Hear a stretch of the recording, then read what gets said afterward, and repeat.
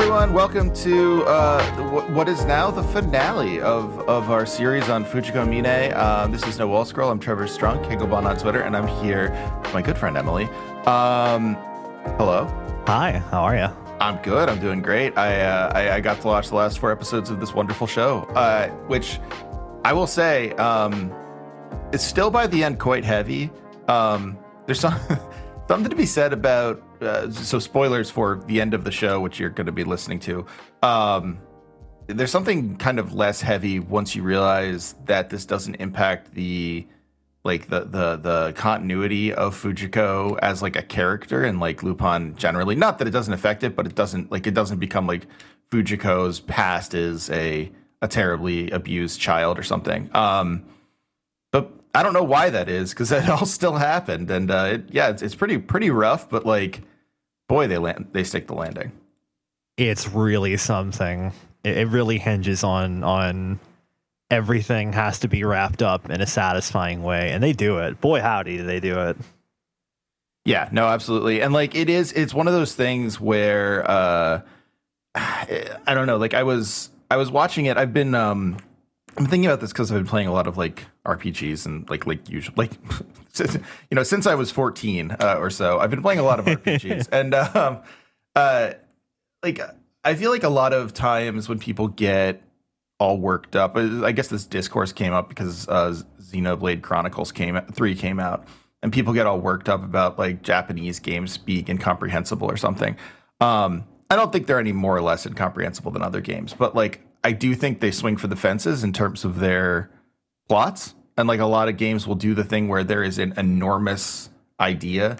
I feel like Japanese games do this better than the counterpart genre that does this all the time, which is horror fiction.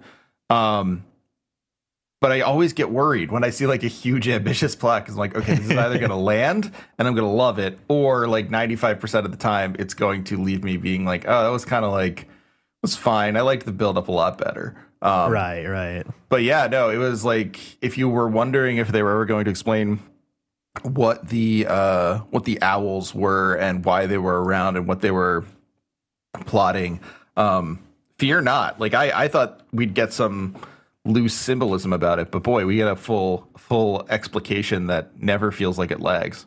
If you thought Fräulein Eule was going to be the only gratuitous German, you were in for a surprise. It also features the most gratuitous German of all time, GWF Hegel, my boy. I'll get this out of the way at the beginning. Because no one wants to hear me go off on this in the middle of the episode. It is really cool the way that they worked in.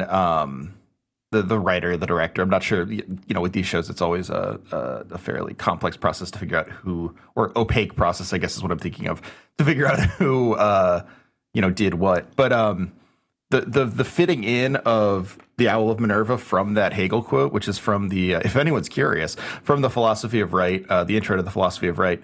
And it's about how you can't distinguish history, or like you can't distinguish like political or social crisis in the moment that it's happening. You have to sort of view it from the context of the ruins, and as Hegel would say.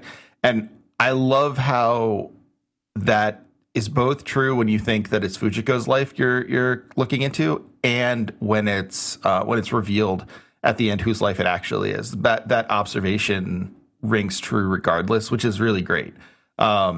I was shocked how well they brought in that little insight by Hegel that I think probably is one of his most useful to the real world insights, but still fairly opaque and difficult. So very, very cool for my philosophy corner.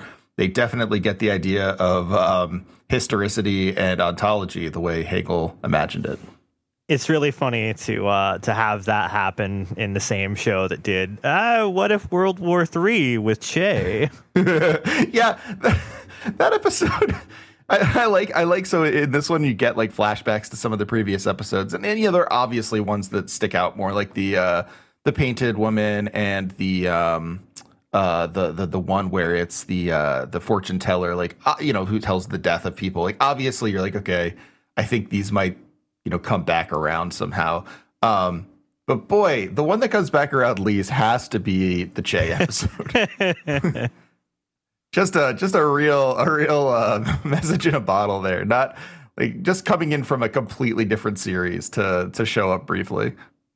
Like they work in a little bit with Chicholina, even the mob boss and Jigen and all, but Goemon's debut, or not debut, but his second episode, nothing, absolutely nothing. It was incredible. Like the fact that like they have the owls come and give Chicholina Fujiko's resume and like that Lupin says like, well, of course that's how we met her, Jigen, and it's like, oh wow, so cool. It's like, but what about, why was she did the owls make her be a reporter in like false Cuba? Carib, thank you. I forgot. I'm sorry. Yeah, just very, very strange, but hey, you know, I mean, it's fine. You gotta have your one fun show. You gotta one for them, one for me, as old Marty would say. But yeah, no, it's pretty remarkable. So do you want to start at the beginning? I am at a loss in some ways as to where to start. Before we really get into it, I did want to discuss one thing. I don't think we ever covered Jigen's voice actor, and I wanted to do that because he recently passed away in the last like 2 or 3 weeks. Was he the voice actor from the beginning? From the very beginning. He was like the last remaining one. He actually stepped down from the role in this latest season. Wow. He was like in his late 80s or something. Oh my Absolutely God. Incredible. That's unbelievable. That's one of those instances where, and I'll let you talk about it, but like that's one of those instances where I think like you'd just not make any more of the show. But yeah, please go ahead. So Kiyoshi Kobayashi, who played Jigen until he was, according to my notes, I'm assuming I'm right, I wrote this a while back, 89 years old. Ooh.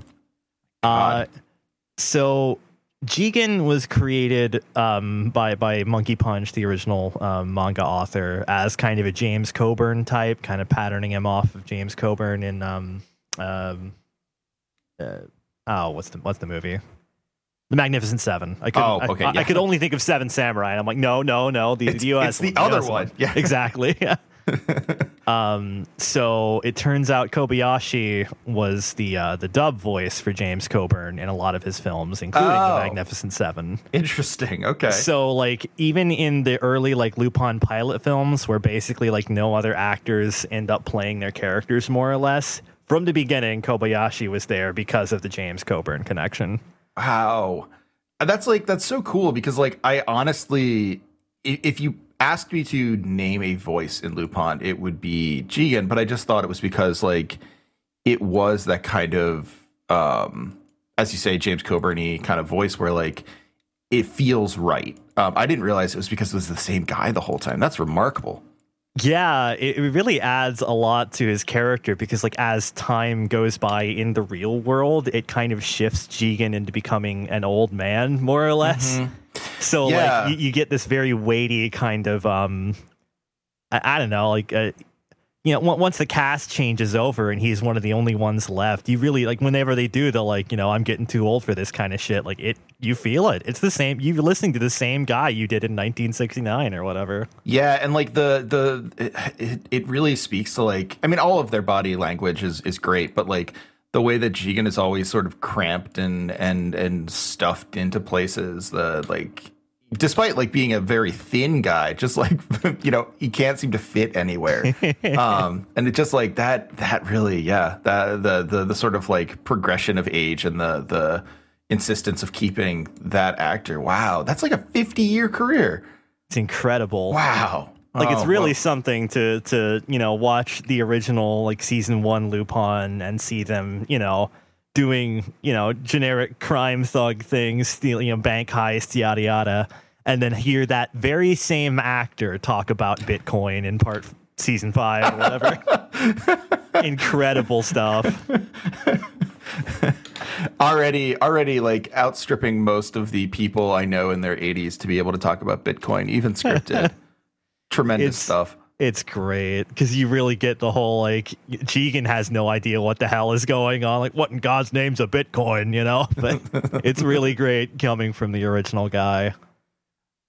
Yeah, no, wow. So like that, I wonder, maybe someone knows, and I don't want to put you on the spot and say maybe you know, but I wonder what the longest career voice acting one character would be. He has to be close, I don't know. if not Yeah, it. that would be. I would definitely say that would be among the top for sure. Yeah, no, exactly. I can't imagine anyone doing it longer, but yeah, maybe. Yeah, that's wow. I don't know what else to say other than that is what a incredible accomplishment. That's the He word I stepped wanted to say down there. from the role in the latest season, but there was like a kind of a send off episode that there's like episode 0 or basically whatever, which was a nice little final voice role for him. There's a great line in it where they get all fake sentimental and Lupin's like, Jigen, you're not old. You're a classic. It's really cheesy in the greatest kind of way. Oh, that's so good. Did he quit this season? Did he quit that season because not because he was old, but because that season was boring, as you said? If only.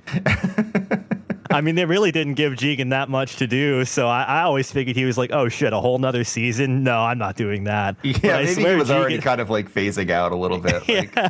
but Jigen probably had like, I don't know, 18 voice lines maybe in that whole fucking show. Jigen was underutilized in that season. I feel like at a certain point, my grandmother, like we had to, she quit her job or retired when COVID hit, or like right before COVID. Well, yeah, I guess it was like when we were hearing about COVID, so it would be like just before the lockdowns. And I was like, you can't be going into work anymore, because she was 88 and she was just like kept working at her job at the diner, working the books. And I feel like some 80-year-olds just don't recognize, like don't realize, at a certain point they're just like, whew, yeah, I'm done. Do this without me. I gotta stop. So I respect him for that. That's cool that he was able to retire before he passed. I even if it was very brief. It's really funny too, because that CG movie, the big one that got kind of famous, like when they were doing the press tour for it, he was like, oh, you know, I'm really grateful to still be able to voice Jigen after all these years. You know, I'm the last remaining cast member still voice acting one of these characters. I want to voice Jigen for as long as I can. And then immediately next season, nope, I'm done. See ya. I really respect that, honestly. That's as long as I could do it. Yeah, all right. Was that before? And I promise, listener, we will get to the stuff, but the attention must be paid, as the great Arthur Miller once said. Was that CG movie any good? I never got around to seeing it, but it looked like it might be interesting, and then I didn't hear like anything about it. I liked it. Okay, great. It was one of the better ones, I'd say. All right. Well, you are, to my mind, the authority. So there you have it, everyone. Are there any other voice actors we didn't talk about in this? Like I can't. They all were great. Like even the bit characters, like why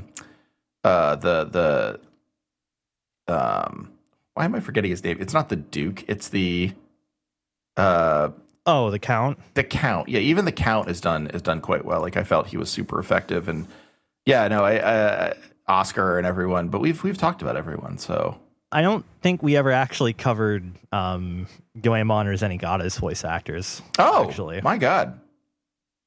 Anything interesting there? Goemon's voice actor, Daisuke Namikawa, he was voice acting since he was a child. Most famously, he has a child role as like the main little kid in Gundam 0080 War in the Pocket. Oh, okay. That's a serious role, yeah. Yeah, and that's not the only role in Gundam he's had either. He's come back to it a couple times. He's like one of the major characters in Gundam Unicorn. Let's see, what else has he done? Oh, he's the kid from Persona 4, the main kid. Let's see. Oh, he's Rock from Black Lagoon, famous. Oh, okay. Hisoka in the latest Hunter x Hunter. Adam in Nier Automata. Oh, okay. Dubbed Anakin Skywalker, which I can definitely feel like, wow, that makes sense. That's cool, though. It's cool to be dubbed Anakin Skywalker. Because unlike Jake, etc., I don't remember his last name, you don't get your life completely ruined. Wow. And let's see, Zenigata is Koichi Yamadera, who has been voice acting for many, many years. Spike Spiegel, Sure. Togusa from Ghost in the Shell, Ryoga and Ranma. He's voiced a bunch of different versions of Batman. And apparently he is the official Japanese voice for Donald Duck. Oh, that's... You have to look up what that sounds like, because... Yeah. I can't. That's everything you were saying there was like, checks out. Okay, oh, perfect, Batman. Yeah, I never would have thought. Oh, yeah, okay. That's Donald Duck. I've never heard Japanese Donald Duck. I've heard Japanese Goofy and I've heard Japanese Mickey, but I can't say I've ever heard Donald Duck. I wonder if it's still doing the thing or not. If Zenigata's voice actor is doing the thing, I would be so impressed. Because Goofy and Mickey are still generally like doing that kind of voice. It's still the weird yokel voice and the high pitched mouse thing. I mean, that makes sense for if the Disney. duck is still doing the thing, that would be amazing. Because they can't that's not really something that a lot of people can do. Like, famously the guy who voices Donald now in English was an animator before he voiced him. Oh, that's right. Yeah, they were like, oh, this guy can do a pretty good Donald now that the other guy can't do it anymore. I forget if because he retired or passed away. But yeah, I don't think a lot of people can do that. So if so, again, what a talent.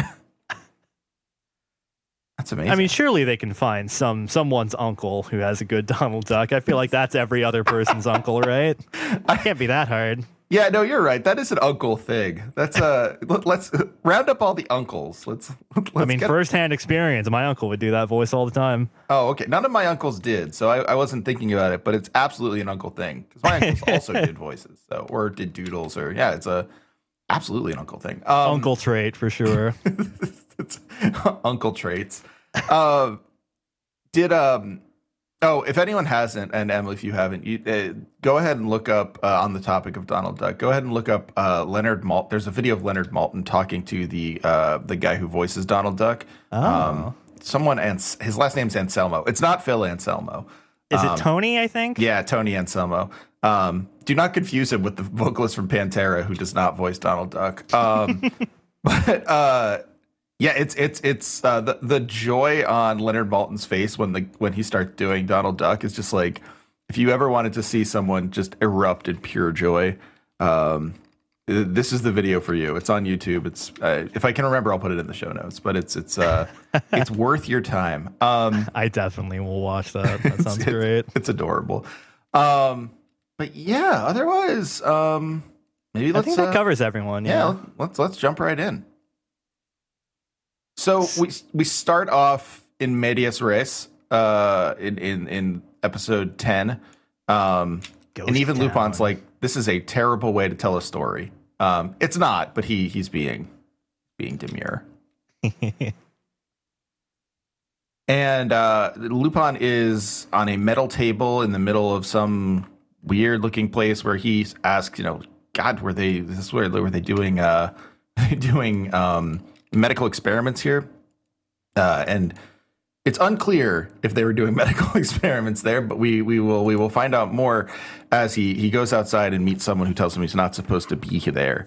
I mean, there sure is some blood on the floor and stuff. Oh, yeah. It is quite ominous. It's not good where he is.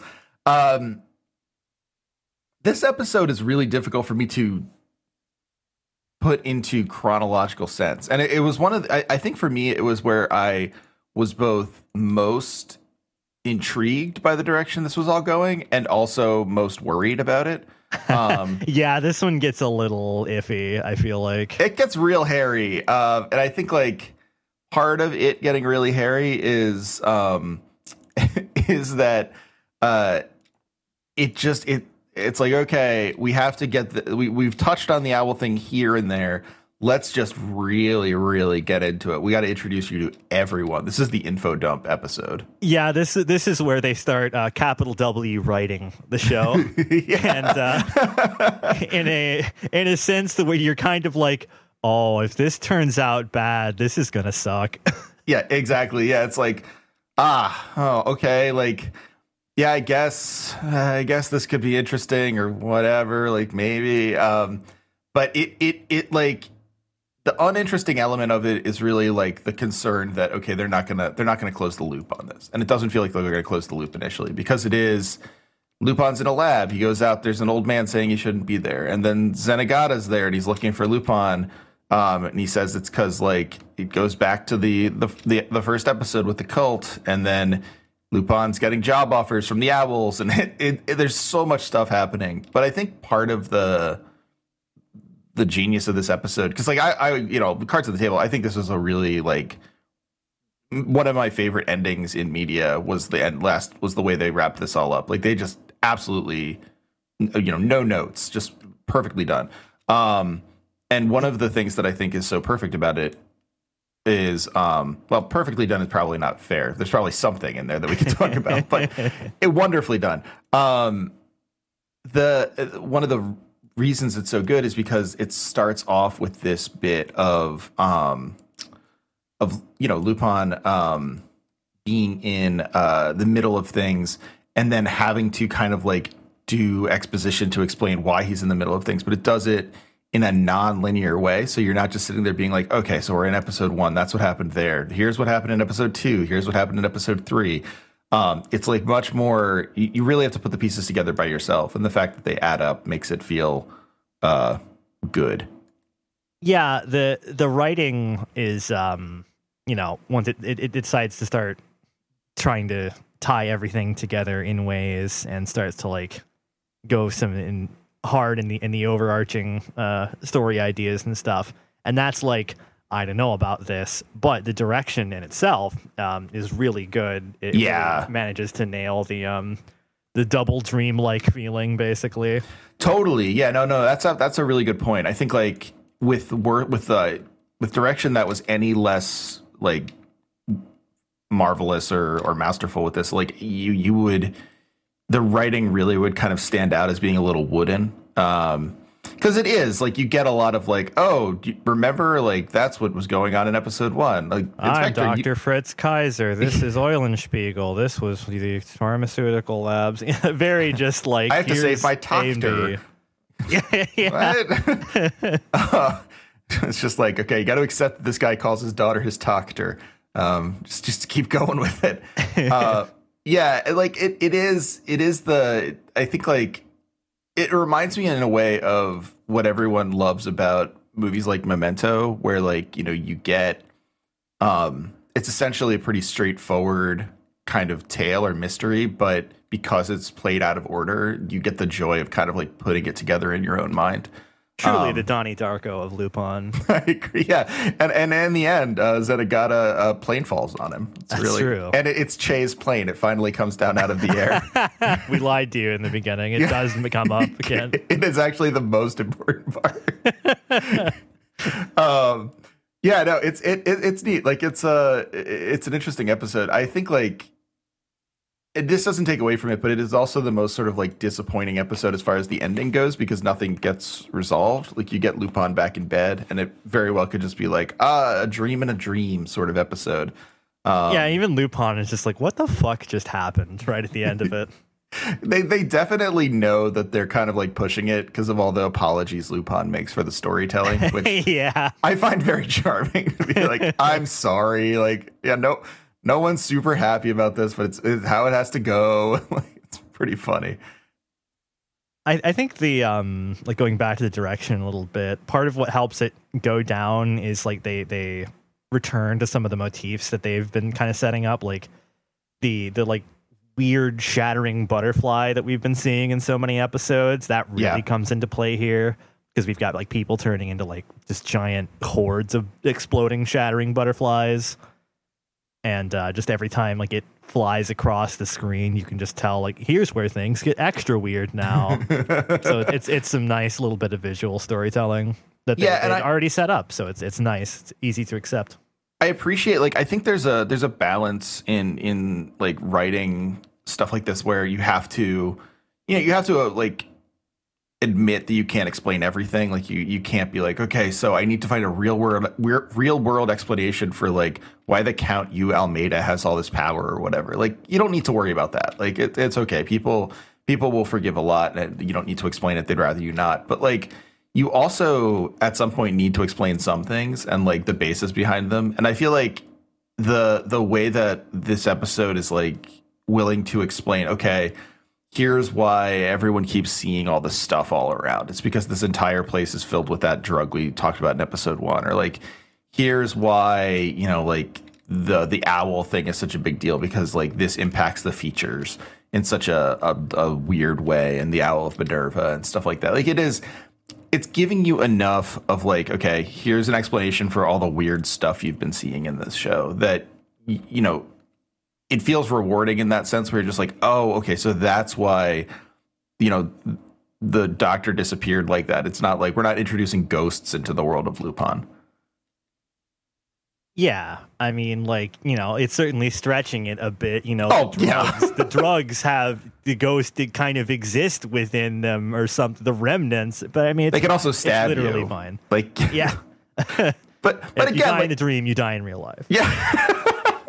But again, like that's the thing where it's like you know, you end up kind of feeling okay about that weirdness because they were able to give you a different kind of weird, like explanation to a different kind of weirdness where it's like, hey, look, like we can't explain everything. There's going to be some strange stuff that's left over, but here's the answer to one of your questions. And they do anchor in some nice, you know, reality stuff like, you know, Lupin in his apartment just casually taking a piss while the Owl Man just watches him go to the bathroom, and he's got the gun in the back of the toilet lid. Very good. But in classic Lupin form, he doesn't just have the gun. He leaves a tape recorder for no good reason. Very good Lupin touch to be like, no, you've all seen guys have a gun inside the toilet tank. What if I also tricked this guy? He does have the great line of the great sort of foreshadowing line of, that's why I don't like owls, because they can see in the dark. Yeah, that's pretty good. The owls know everything that's happening. Yeah, no, that was cool. Yeah, honestly, more with Lupin in his crummy apartment. Lupin, one of the richest people ever, ostensibly, just like they always give him squalor. Some shitty little safe house or some shitty little apartment. His car I always sucks. love when they do it. Yeah, it's perfect. Rich Lupin would be a ripoff. No one wants to see that. I remember in one of the like 80s OVAs or some shit where he's just got a shitty like Manhattan apartment or something, and you know it's fucking Lupin the Third, but he's still just sitting there in his little striped boxers and his shitty fucking tank top, just watching TV, scratching his ass. Like, yeah, this is perfect. This is exactly what I would expect from this man. Yeah, that's what he does. What would you expect otherwise? Yeah, no, for sure. Yeah, God, it's so perfect. It's such good character consistency. But yeah, I mean, I feel like I'm leaving a lot out here, but I can't think of like what exactly it would be. The main thing to take away if you're just, please don't do this, but if you're just listening to us and not watching the show, please stop this and go watch the show. It's like it. I hate to downplay what we're doing here because I do like it a lot, but it's better than the podcast, I would say. It's a lot went into it. Maybe but just by a little. But the you know, if you're just doing that, the thing to take away from this is that the Count Yu Almeida is Fujiko's sort of ostensibly Fujiko's kind of father figure. Lupin is examining it to try and figure out what the hell is going on with Fujiko, and Zenigata and Oscar are there to try and understand why Lupin is so interested in Fujiko. And the Count owns a like pharmaceutical company, and like the main like branch of that Glaucus. Glaucus, and the main branch of that was in a place called Eulenspiegel, which you know, Owl Shadow. There's lots of towns named Owl Shadow. It's a very normal thing. we've all been to towns with extremely like eerie names that yeah, no, Owl Shadow. I like that in this episode they tell you what Fraulein Euler means, in case you had missed it by this point. Right, That in was case you good, don't too. speak German or cannot pick up on fairly easy things, honestly. I'm just like Fraulein Euler. Well, I see it in the subtitle, but I won't be looking that up. No thanks. Like, well, it's fine. But yeah, no, it's I mean, basically, yeah, everything is Owl like, but we also get this moment of like, okay, like this count we've been talking about. His main thing is he's not like much like the Count of Cagliostro. He's not like a political fake. He's not like, he's important because he's like big in politics. He's important because he's like a rich guy, and has like a thing going on the side, like most people in Lupin who are important. Yeah, I guess it also introduces the strange concept, and in fairness, strange to Lupin as well, concept of stealing Fujiko Mine and what it means to like steal her. Yeah, which is a job he's given as well. Kind of a cool, complicated problem that we have to work through in these last 4 episodes. That's about it. I mean, episode 10's great, but it really is kind of, I would say, the least essential of the 4.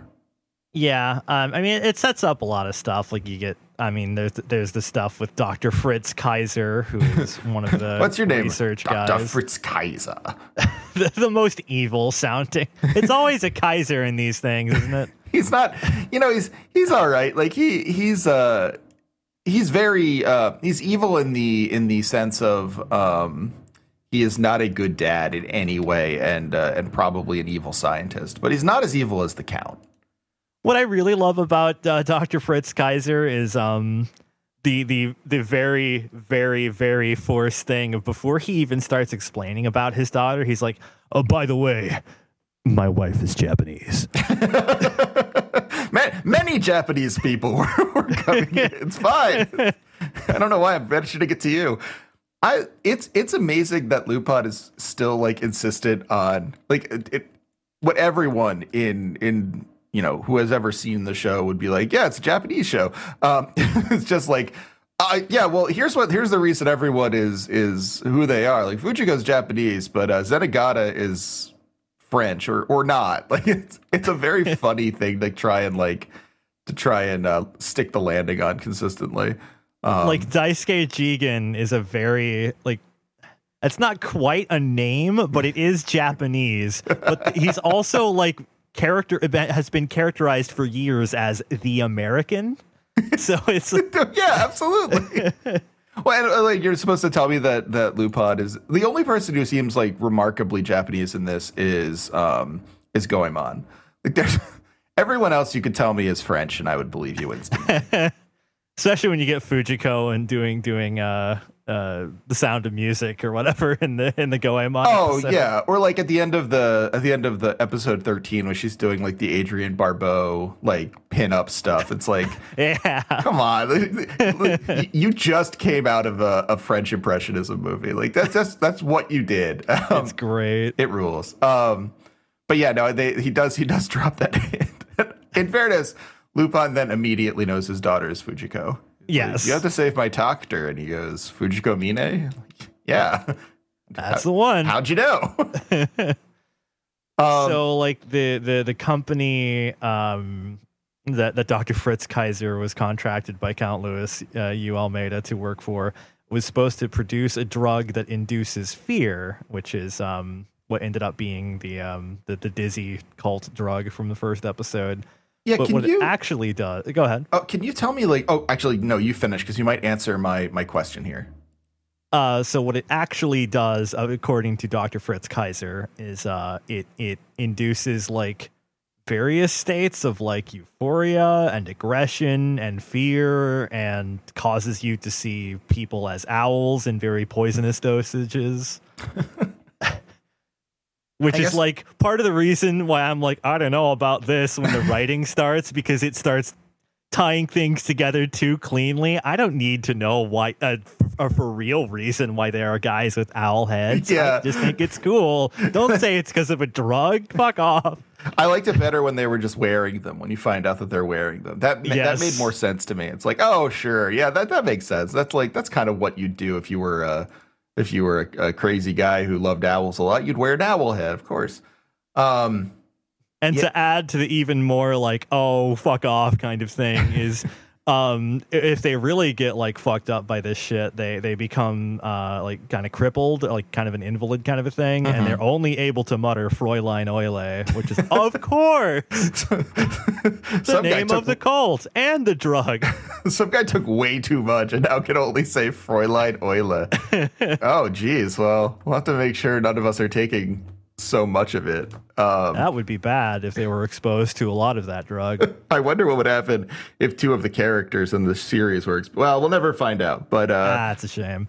Yeah, no, there are some, like, I feel like if they get, as much as I have nothing but praise for their managing of Hegel, which like sounds like a ridiculous thing to say, but I feel like when everyone is just like super excited about Xenogears, and me too, me too, but I feel like Xenogears does not stick the landing on all of its philosophy, which might be a controversial statement. Or like everyone's just like, here are the 7 books. Here are the 7 books by like, Carl Schmitt you have to read to understand Evangelion. I feel like I just watched the second season of the CGI Ghost in the Shell new series, the second standalone complex or whatever. And it goes hard in the paint on 1984. Yeah. So I'm like, oh man, I should have to go back and put this on my reading list. This year 1984 book. That way, the Ghost in the Shell can make more sense to me. It's so funny. One of my friends, Paul, had a tweet where he was like, it was like Netflix had anime for beginners, and it was Hunter x Hunter. And he was like, beginners, yeah, maybe beginning a doctorate. And it was like a bunch of like some person, not him, had put together like a list of books you needed to read before you could understand Hunter x Hunter. And like, yeah, I think I've seen that actually. So I've seen that image. Yeah. But yeah, like I feel like if that's the discourse we're starting from as a community, then it should be noted that they really do land Hegel quite well. I think they go a little too hard on the owl imagery. They get a little too excited about that. Just a tad, maybe. Yeah. They were a little too proud of it. Just like, do you know how much this stuff represents? It represents medicine and the past, and also music, and I could hear music. It's like, okay, all right. Like, it's a great image. You did a really good job. There's that point where even when Zenigata is getting the tour of the facility, is like, oh, owls, Minerva, okay, yeah, you're proud of that one, huh? That makes sense. Very good. Yeah, no, I appreciated this episode. I also felt bad for Oscar in this episode for the not, I guess, for the last time, although Oscar's Joker turn is the next episode. Yeah, in this one you get a lot of good Oscar being like way too aggressive on the case. Like Zenigata's trying to play it cool, like we're here to talk to your boss, and then the whole time Oscar's like, your boss did crimes and we want to arrest him for the crimes. Zenigata's like, calm down. Calm down. Zenigata hits him with the utterly brutal, like, this is my case, like, feel free to come with me if you want, but like that's your call. Like, I just like, go away if you want to go away. Like, completely useless person.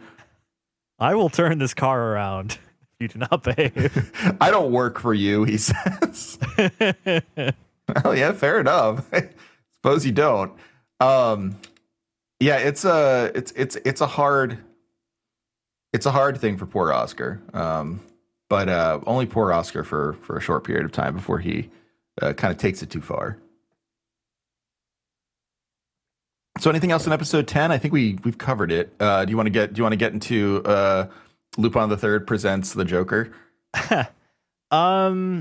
I guess there is that part where hit it. Lupin and Zenigata, they have the little team up there. They have to. Oh yeah, do the that's in this shootout. episode. Yeah, Yeah. wow, there's so much that happens in this episode. Yeah, this is kind of a deep one. Yeah. They team up, and that's when they're being shot at by the illusions. Yeah, And, they're in the pharmaceutical, like the abandoned pharmaceutical lab that got exploded or some shit. yeah. And which technically is what killed Dr. Kaiser. So he's kind of like a weird drug-induced ghost illusion thing. And they're getting shot at by, like, I guess, ghost illusions of former workers there. And the pain is real. Like, Lupin gets stabbed at one point and he is bleeding. And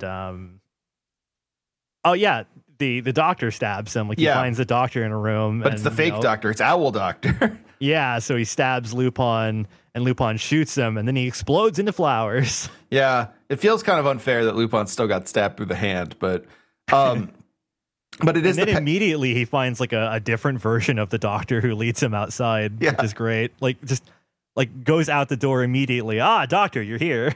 That's when the episode is like, it's like, yeah, this is only a 22-minute episode. We can't do this organically. Like, there has to be some things that don't quite work. And finding the doctor there, like, oh, please, we have to go. Like, that's convenient. I think like the line I liked the payoff there because of the line where they're getting shot at, and Zenigata says, like, or Lupin says they're illusions. Zenigata says what everyone in the audience is thinking, which is like, well, then if we got shot, it wouldn't matter, right? Lupin goes, you can try it out if you want. Yeah, that is. I forgot about that. That's a great line. Yeah. Very, very in character too. You could try. Yeah, feel free. There's a lot of funny little Lupin lines that are in character. Like at one point, in a later episode, Fujiko asks Lupin if he ditched Jigen, and he goes, "Pretty much." Pretty good. You don't get a whole lot of like Lupin like as a character in this. Like, the most you probably get him is the the tattooed woman episode, I would say. But the bits you do get of him are pretty spot on, pitch perfect, what you would want. Yeah, absolutely. I think like he plays a really, like, and this is something about Lupin that I've always kind of felt when I watch the movies. And I don't feel strongly because I like Lupin as a main character, but there is some way in which Lupin does almost play a better second banana or second fiddle. I was thinking that too. He's like an absurdly good supporting character whenever he's in that role. He really is. Like, it's sort of in the way that, like, when you read something like not so much Sherlock Holmes, because Sherlock Holmes is so, fraught with being Sherlock Holmes, but like, I don't know, something like Father Brown or like any of the old mysteries, like the old sort of standard mysteries, Agatha Christie's or whatever, like anything that is a series, eventually you're like, I'm kind of interested in all the things going on around the detective who I like or whatever. Lupin sort of serves that same function. He's really good at moving like the B plot along. Absolutely. Yeah. Very, very useful skill, because sometimes those tend to drag, especially in shows. It's good. Like, it's I was very appreciative of Lupin in this series. He it's easy to forget that he is such a crucial character, but I don't know, in this instance, absolutely just MVP in some ways. Let's see what else about this. Oh, the where he gets like trapped in the Mind Palace. Oh yeah. And Fujiko's strange, like, child Fujiko has to lead him out, but it's her a game. Little birthday party. Yeah. I like I don't know if that's a real birthday song, but if it is in fact the birthday song that people sing in Japan, I like it. I like that the birthday person gets to have a small role where they ask what day is today for them, and everyone tells you how special you are. It's pretty cool. Like, it's a real esteem booster of a birthday song. Yeah, I don't think I've ever heard it before, so I would be interested to know whether or not it was created for the show. It would kind of make sense. I always found it fairly unsettling. So it's cool in that regard. Yeah, no, I think the birthday song should be a little more unsettling, I guess. Because as Dr. Fritz Kaiser says, a birthday and a funeral are no different. Which is a truly insane thing to say. But yeah, there's like that very weird 10-second flashback of him working, and he's like, oh yeah, I sacrificed my daughter to Count Louis U. Almeida, whatever. It's like, oh, it's sir, it's your birthday. I remember the last time we celebrated a birthday, it was your daughter's. Whatever, dude, don't feel bad about it. It's so weird. It happened. It's right before then it's like there's the crisis, and he goes, oh yeah, so that was the crisis that destroyed this town.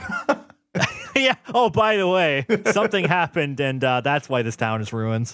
Anyway, enjoy your Mind Palace. I loved that conversation because the observation initially makes sense where he's like, yeah, they're all just days. They don't matter. It's a series of series of things that don't count. They're just only important to the person experiencing them or whatever. It's frippery. And you're like, yeah, I guess, fine. That's a boring observation. Cynical scientist doctor, yeah, sure. Man. That view makes sense for you as a shorthand. I get it. But then he adds, it's just that they're the same because no one can go to their funeral. And I'm like, but you could go to your birthday. No one's stopping you from doing that. It's so weird. Yeah, it's fantastic. I'm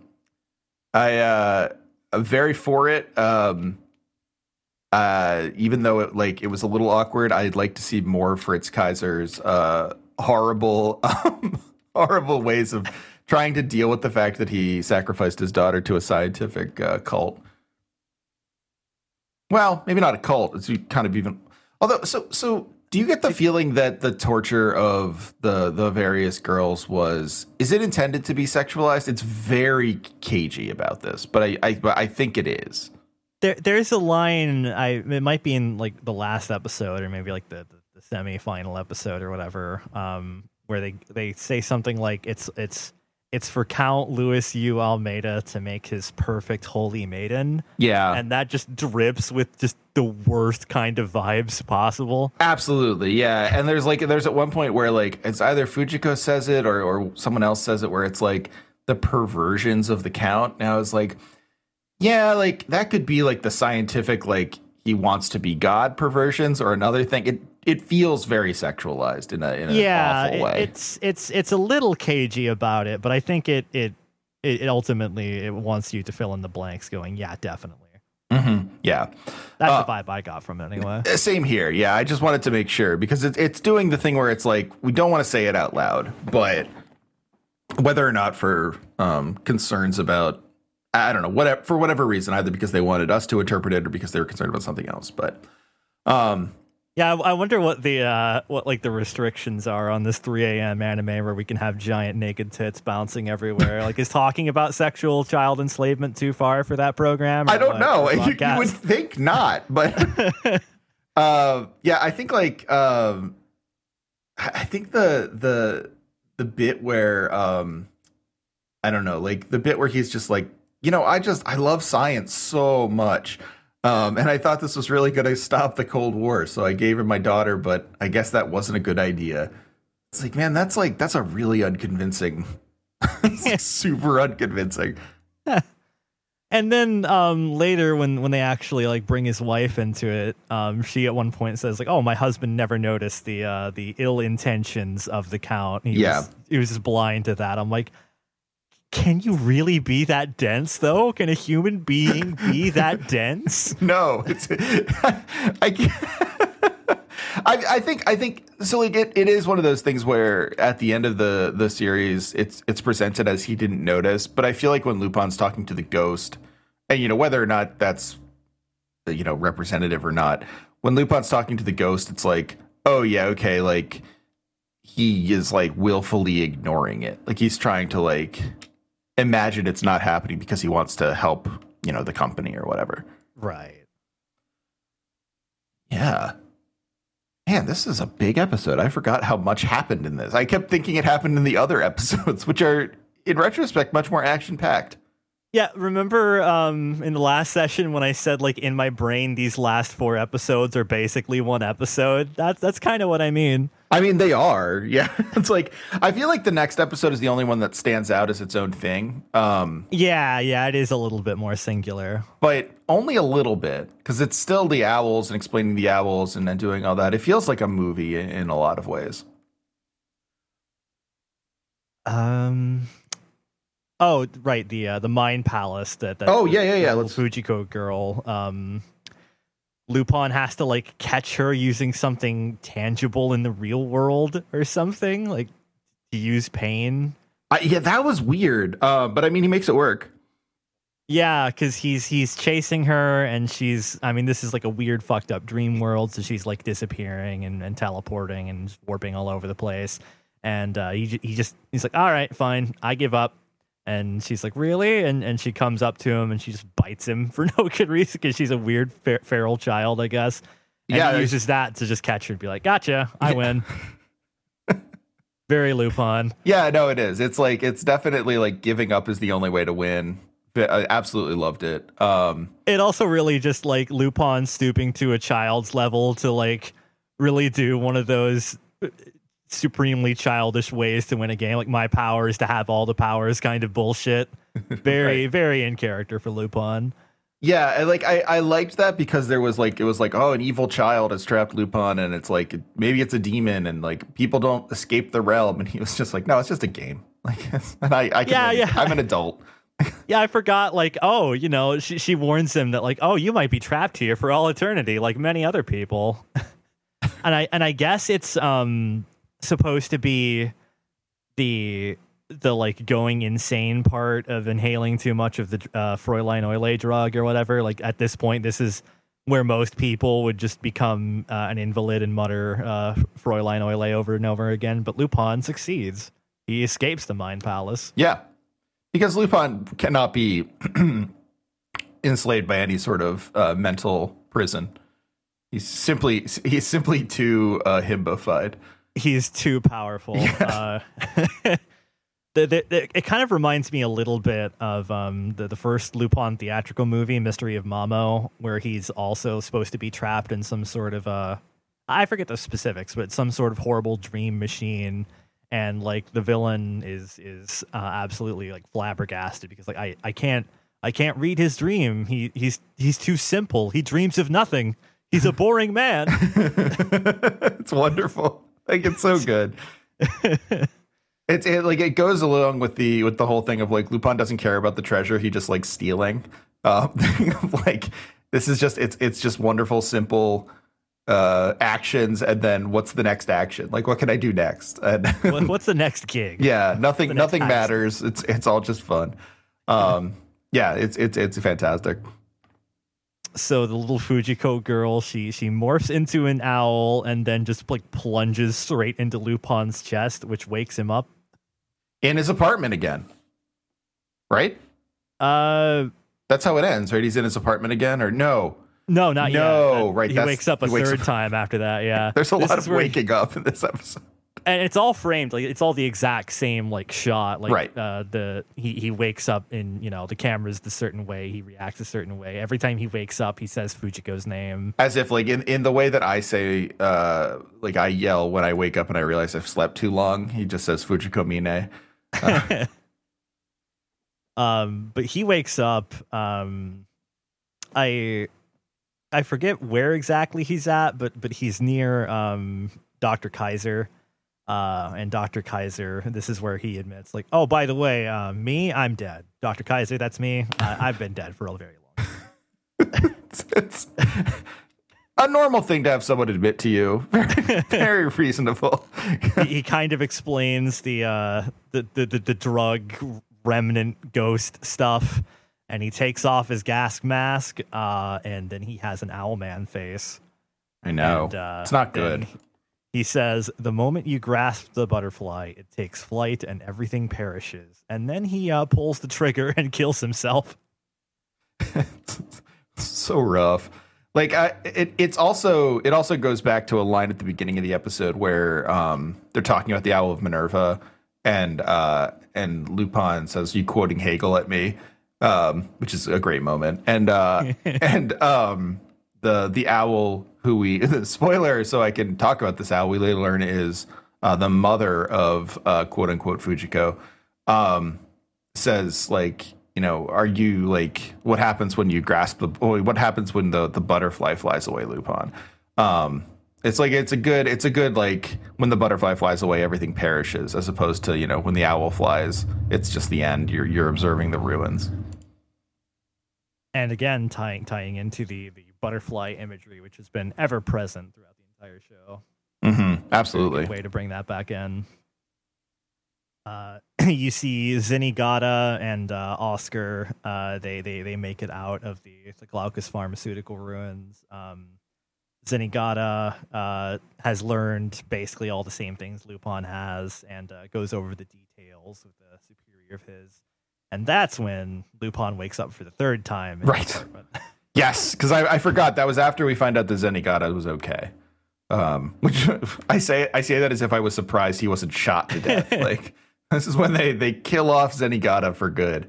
I mean, so much happens. You forget Zenigata and Oscar are even part of this episode. And that's one of the things about this episode where, like, as the beginning of this arc, you start to worry. Like, I didn't even really think about it. Like, talking about this episode, we spent an hour in this episode. We won't spend an hour on every episode because the rest of them are fairly like, they're straightforward in a way that this one is just not. Yeah, and like that was what was scary, where it was like, okay, is this really a two-hander? Like, do we have enough in here for Zenigata and Oscar as well? And like, they have to be there for a number of reasons, but like, yeah, I don't know. Like, it was a little bit like, oh, I don't know. Like, I didn't realize how much they did in this episode so that you could get like, other stuff later on. Yeah, it's almost entirely set up. If not just for Lupin, then just for the audience. Right. Yes, exactly. All right. If Lupin woke up, then anything else? I mean, so at the end of the episode, it's very clear that that our friend Oscar is not in the best graces of his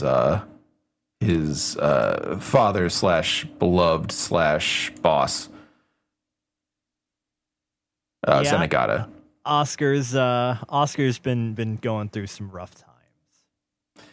He's bungled a couple of cases. He's gotten, on Zenigata's bad side. Nothing's been going right. Not that a lot of people get on Zenigata's good side, in fairness. But yeah, it's at the end of this episode, they're driving back and not talking to each other. Like it is like, as far as that relationship goes, it is as low a point as we've seen. And episode 11 is where it comes to a head. Yeah, so in this episode, Fujiko Mine is pulling off Lupin jobs, apparently. Just like sending the calling card, stealing just fancy shit that doesn't matter. This is like absolutely not what she usually does, right? Like, but apparently all the bosses believe it. Zenigata is now on Fujiko Mine duty. He's off Lupin patrol. He's super upset. He is to arrest her before he can even think about resuming the Lupin case. And Oscar, ever a loyal soldier, says, I'll arrest Fujiko Mine. I stake my very life on it. This is his chance. This is his big chance. It is. Himself in the eyes of Zenigata. Unfortunately. Well, not unfortunately yet. He's manufactured a chance for himself. And you so could say that. Yeah, you could say that. Yeah, maybe in more ways than one. But we start out with Fujiko is going to steal this tiara, which hearing the word tiara is a real MK Ultra moment for her much later on. As we find out, Fujiko Mine is nowhere close to these things. She is in a cabin being nursed back to health by Goemon, who when Fujiko wakes up and yells at him, "Do you want to sleep with me? Then get it over with." He simply tells her to put some clothes on and become warm again. Just absolute like chaste boyfriend Goemon is I in love effect. him. Yeah, he is nothing if not himself. She is in nothing but a lacy bra and panties. The bra is like the straps are falling off of her shoulders. Like it is as sexy as it could be, and he's still like, no. No one in that position has ever been like, yeah, just like put some clothes on. I refuse to believe it. But we find out that she is not doing this fairly quickly. And it's clear, like, Zenigata is basically like, this isn't Fujiko. Like, Fujiko doesn't do this. But Asuka says, well, of course it is. You know, she has, she signed all her stuff. She did all these things. She's going to steal this tiara. I'm going to stop her from stealing the tiara. And so he sets up a whole, like, I don't know, like a cordon basically of police at this museum. Yeah, that's what I was going to say. It's like, you know, forget the numbers, but it's like 150 police at the front, 100 at the back, and 50 in the actual room. Like, there's no way we can stop. She would be able to get in. But in true like Lupin fashion, the fire extinguishers, the fire suppressants spit out tear gas. The cops are ready. They have fans. They put on gas masks. But when they go and look, Zenigata says, you know, have the crime techs check this this crown. I don't think it is the real thing. I think we've been had. The old switcheroo. Yeah, and he knew right away. There's I famously, I was watching this with my kids. Famously, this same thing was quoted essentially in Despicable Me 3, where one of the characters says he will steal a diamond, or he claims the diamond is a fake, but he's in disguise. So very similar, I think, a clear reference to a woman called Fujiko Mine. Undoubtedly, yeah. We all know the inspiration taken there. But yeah, it's a moment where everyone is kind of flummoxed. How was it even possible? And Zenigata even lays it out. He's like, okay, listen, like, he has it on his chalkboard. He says, there's like, got the note, had that cordon up for about a week. We checked the cordon 2 days ago. There's just no chance. There's no way that this was possible unless, he says, unless it was a dirty cop. And then he removes himself from the case. Uninterested. Nope. This ain't Fujiko. I'm on Fujiko duty. Get out of here. Not my scene. Right. Exactly. Although also in true fashion in this particular series of Lupin, Zenigata is a pretty good detective. Like, he's pretty competent. Unlike in other episodes of Lupin. He's pretty confident, and I get the feeling that he has figured out generally what might be going on. And Lupin has too. Yeah, right. So what's happening Lupin's there? safe house, he's reading the paper, which is talking about the tiara incident, and saying, you know, it might be the perfect crime. And Lupin's like, I don't know. I don't think it's Fujiko. It's too flashy. She's been leaving like hair and fingerprints. Just perfect kind of police evidence. Definitely a dirty cop thing. Right.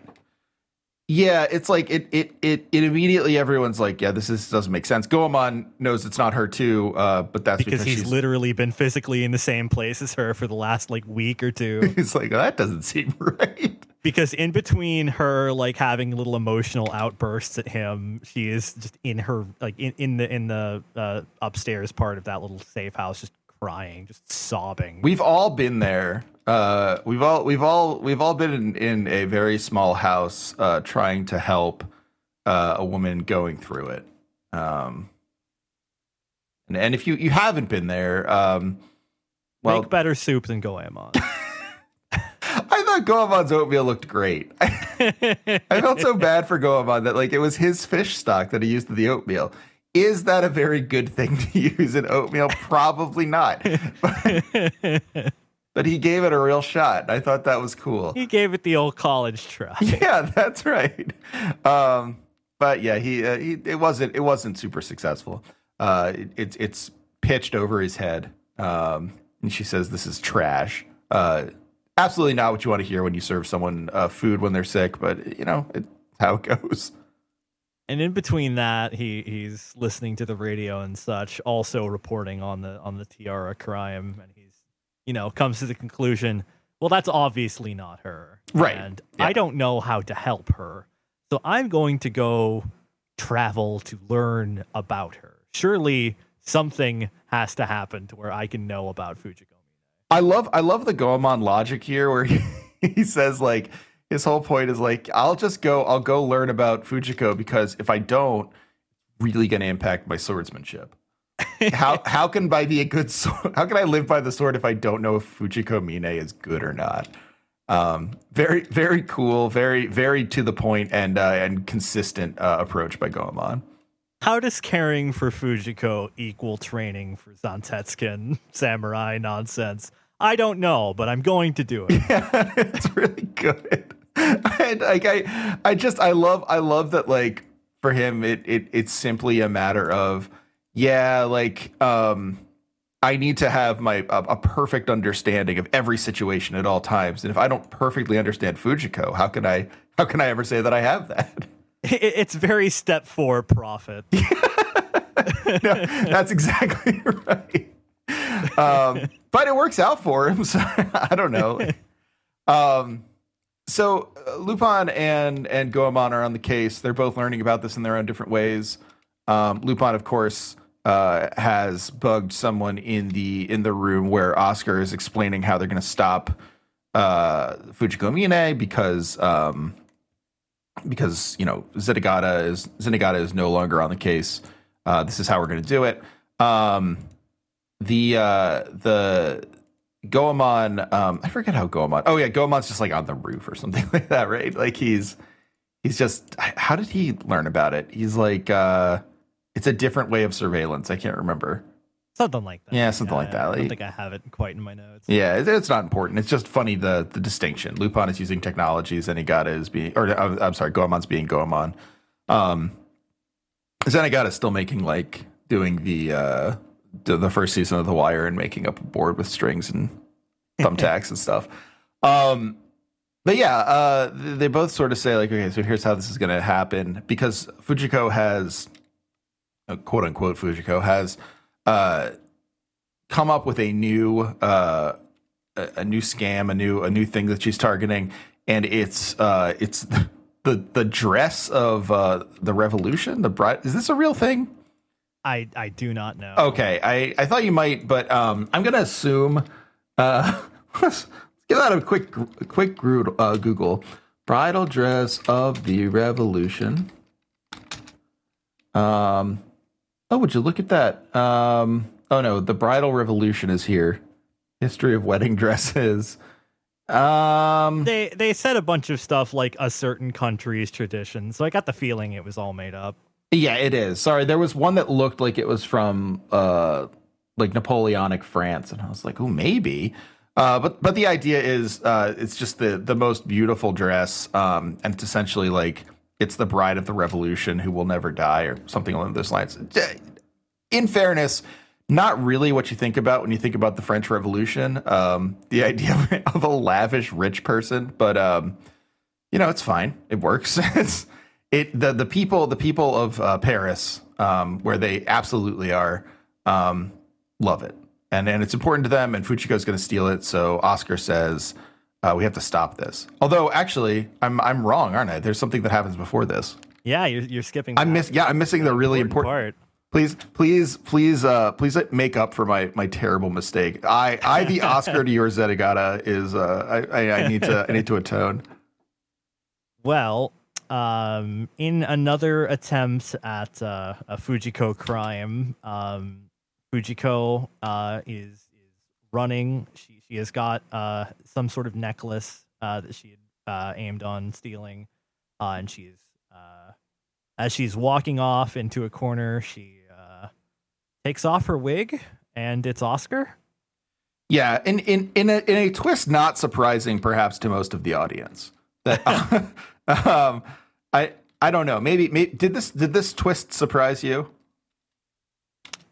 I figured it was probably Oscar, but like it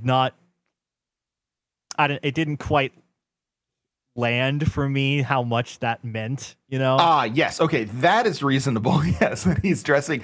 Yeah, so this is I feel like these last three episodes play quite a bit with gender in ways that I did not see even in the previous episode where Oscar was playing with gender.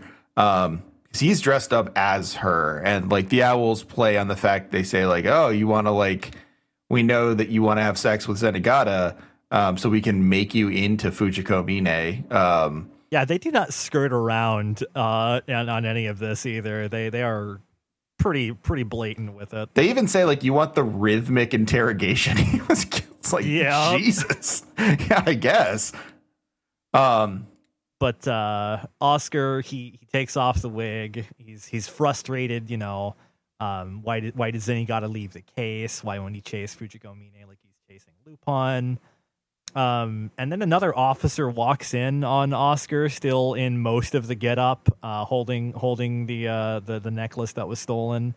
And right at that moment, Oscar has a little idea. Yeah, little brainstorm. I like this because it's not even like Oscar's like, oh no, I have to hide the evidence. It's Oscar has a brainstorm of like, oh, I know how to fix this. Like, I know how to make Zenigata care.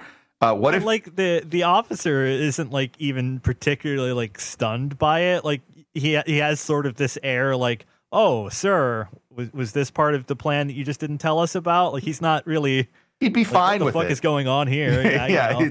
Everyone knows Oscar's a little intense. If Oscar wants to dress up as Fujiko Mine as part of the plan, it's fine.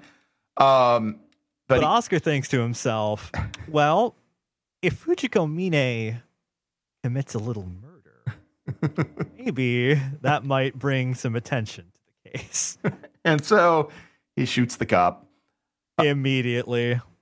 Just pretty rough. Like, pretty rough that this guy just gets shot for showing up in a storeroom. Clearly thinks Oscar is a good, like, unlike every time we've seen him with Zenigata, all these cops are like, yes, sir. Like, we trusted you, sir.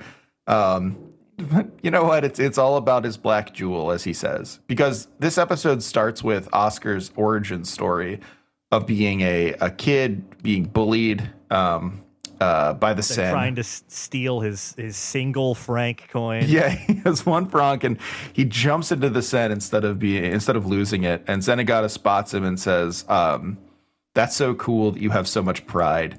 And as a result, takes him in and basically makes him his son. And Oscar has so much pride and wants to save the one thing in his life that he cares about, which is Zenigata, who he calls his black jewel. It's sweet in a way. It's strange, but you know what? I mean, Oscar already seems like a pretty warped kind of guy, so I can see him. I can see him even as a youth going this hard in the paint for something like that. Yeah, it is like I think like the reason this strikes me in the same tone as like some of the Joker stuff is because like it is that thing where you're like, oh, they're writing this so that I'm kind of sympathetic to the psychopath too. Like it's okay. Like what not okay, but understandable in a certain way. It doesn't feel like, I guess in a way it doesn't feel like psychopathy. It feels like just a reaction to the world. Which in fairness, like murdering that guy is not a good reaction to the world. I'm going to come out and say it. What? I'm sorry. I'm not team Oscar on this one. If you ship Oscar Gata, you're doing bad stuff.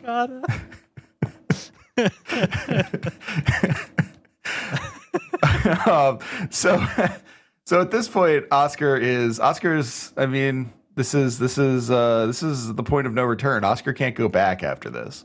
And as if on cue, that is where an owl flies in. Not an owl man, but a regular owl. And the owl's just like, hey, man, how's it going? We're on your side, by the way. I know what you're doing, and we approve. And Oscar shoots the owl or hits it, and turns out it's just a tape player. Not the last time we're going to see that happen.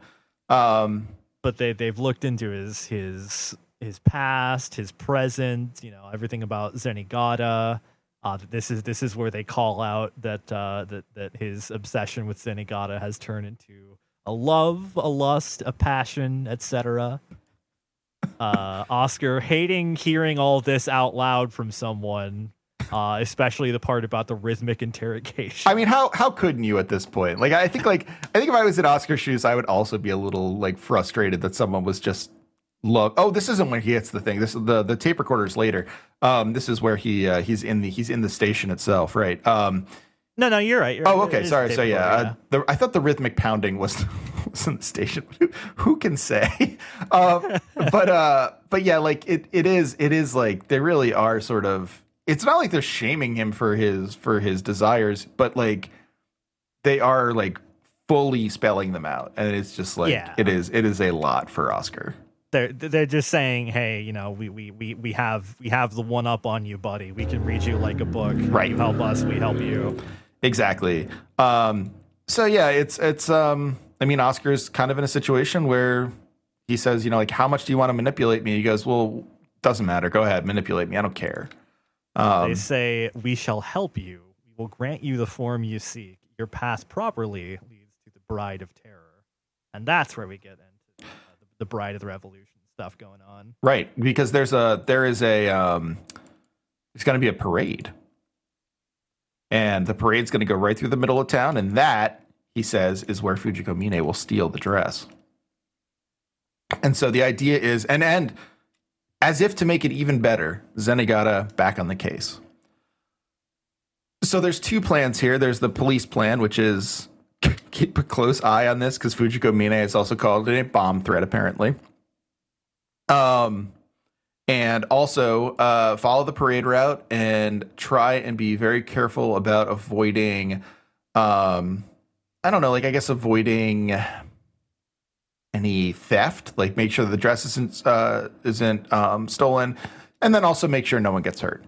And there's that plan, and then there's also the plan of the Owls, which is let's set this up so that there's a bomb under the bridge.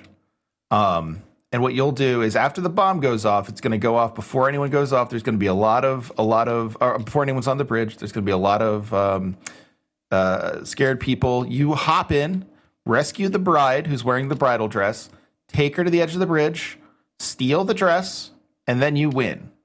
And we're given this in sort of like a puppet show form, which was very cool. Step 4, profit. Yeah, it is. It's like, what do you? What's the end game here? But that's okay.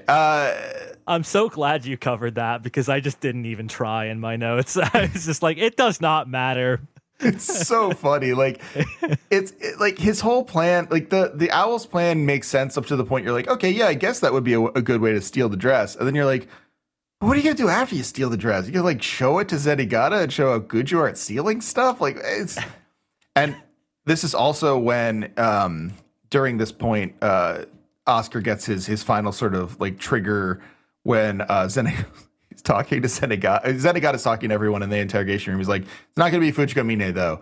And he goes, do you trust Fujiko Mine? And he goes, no, I trust my eyes. But Oscar, now fully just committed to the bit, hears him say, I trust Fujiko Mine over and over again. Yeah. And so at that point, speaking of Fujiko Mine, though, yeah. So what's going on there? She also has a little bit of a break too. Yes, very true. She hears about the tiara being stolen, and tiara is what causes her to have another one of her little freakouts. Yeah, MK Ultra word backdoor. She remembers being given a tiara by the Count that was a crown that shocked her. Yeah, some sort of electroshock. Just it looks miserable. It looks so bad.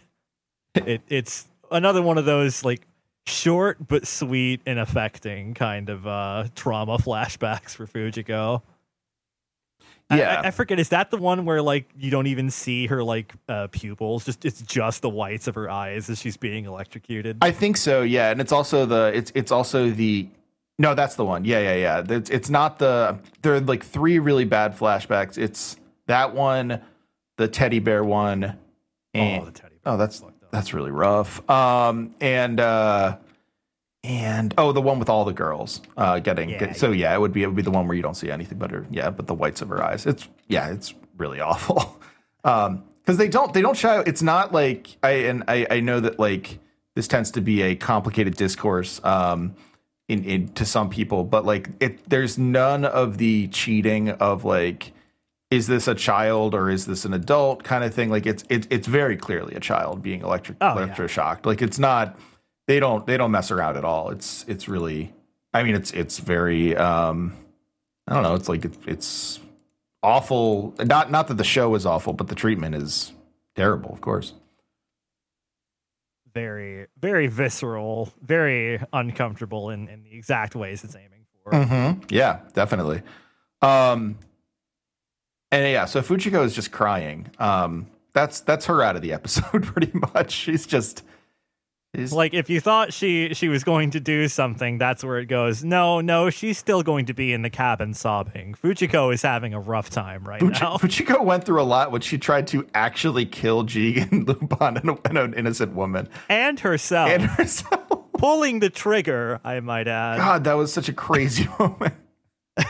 So it's she's going through it still and breaks down again.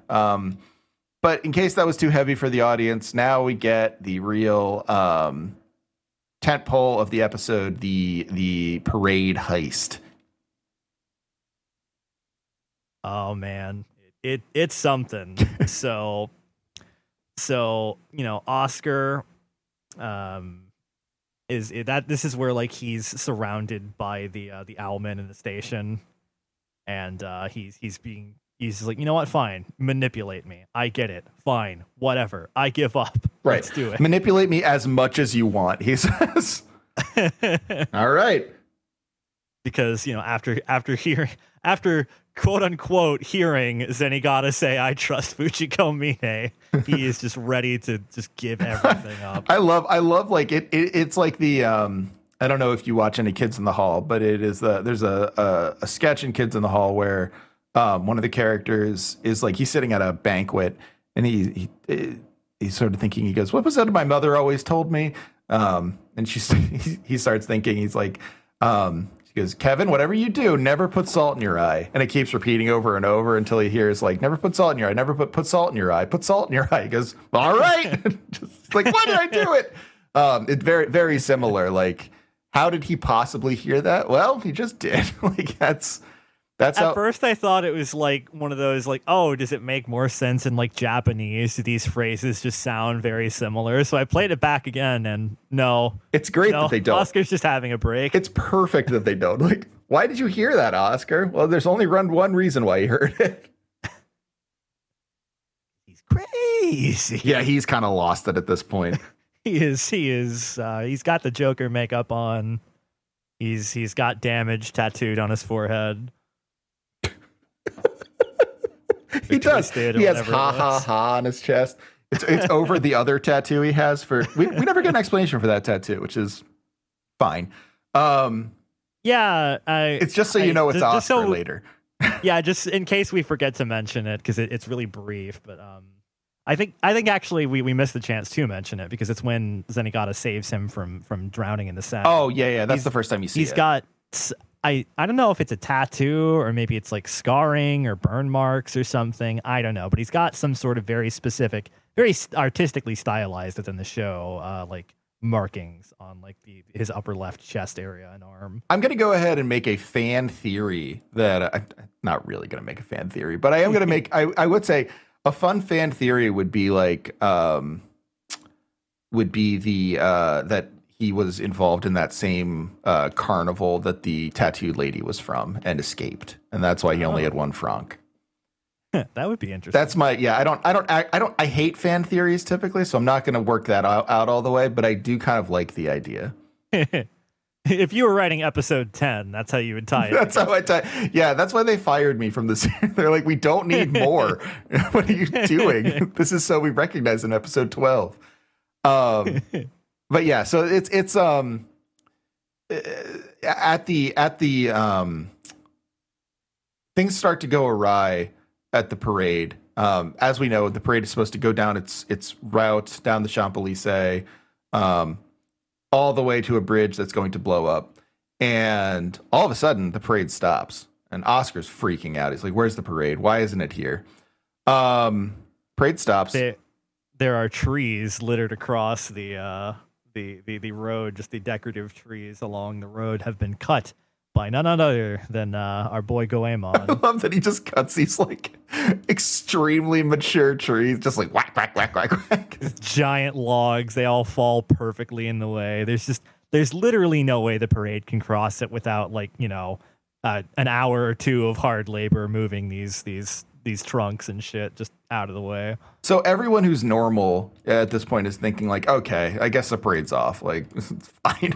Like, I don't know how many parades you've been to recently, but with children, you end up at parades more often, I feel like. Not that I've been to a ton, certainly, but more than I had before. And, I mean, look, like, it's okay to not do a parade. Parades are fine. You could just stop them when they don't work anymore, though. And everyone's like, oh, I guess that's it. And strangely, Oscar really wants the parade to keep happening. So he says, weird. By our honor as police, this parade will go on. Reroute it right now. It's so important. The pride of the revolution. The people is such a tradition love this. to this unnamed, definitely not France country. I love that it's definitely not France, but it has all of the Parisian landmarks.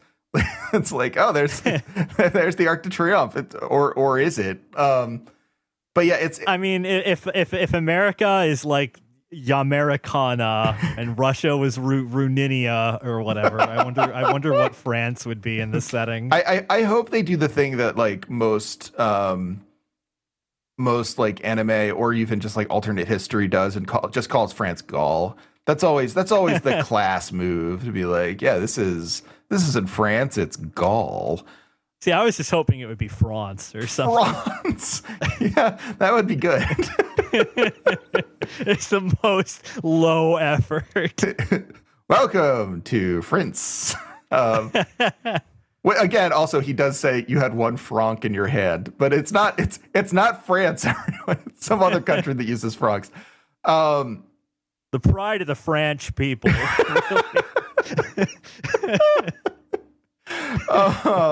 But yeah, it definitely is like, I don't know, like it's not France is what we're saying. It's definitely France.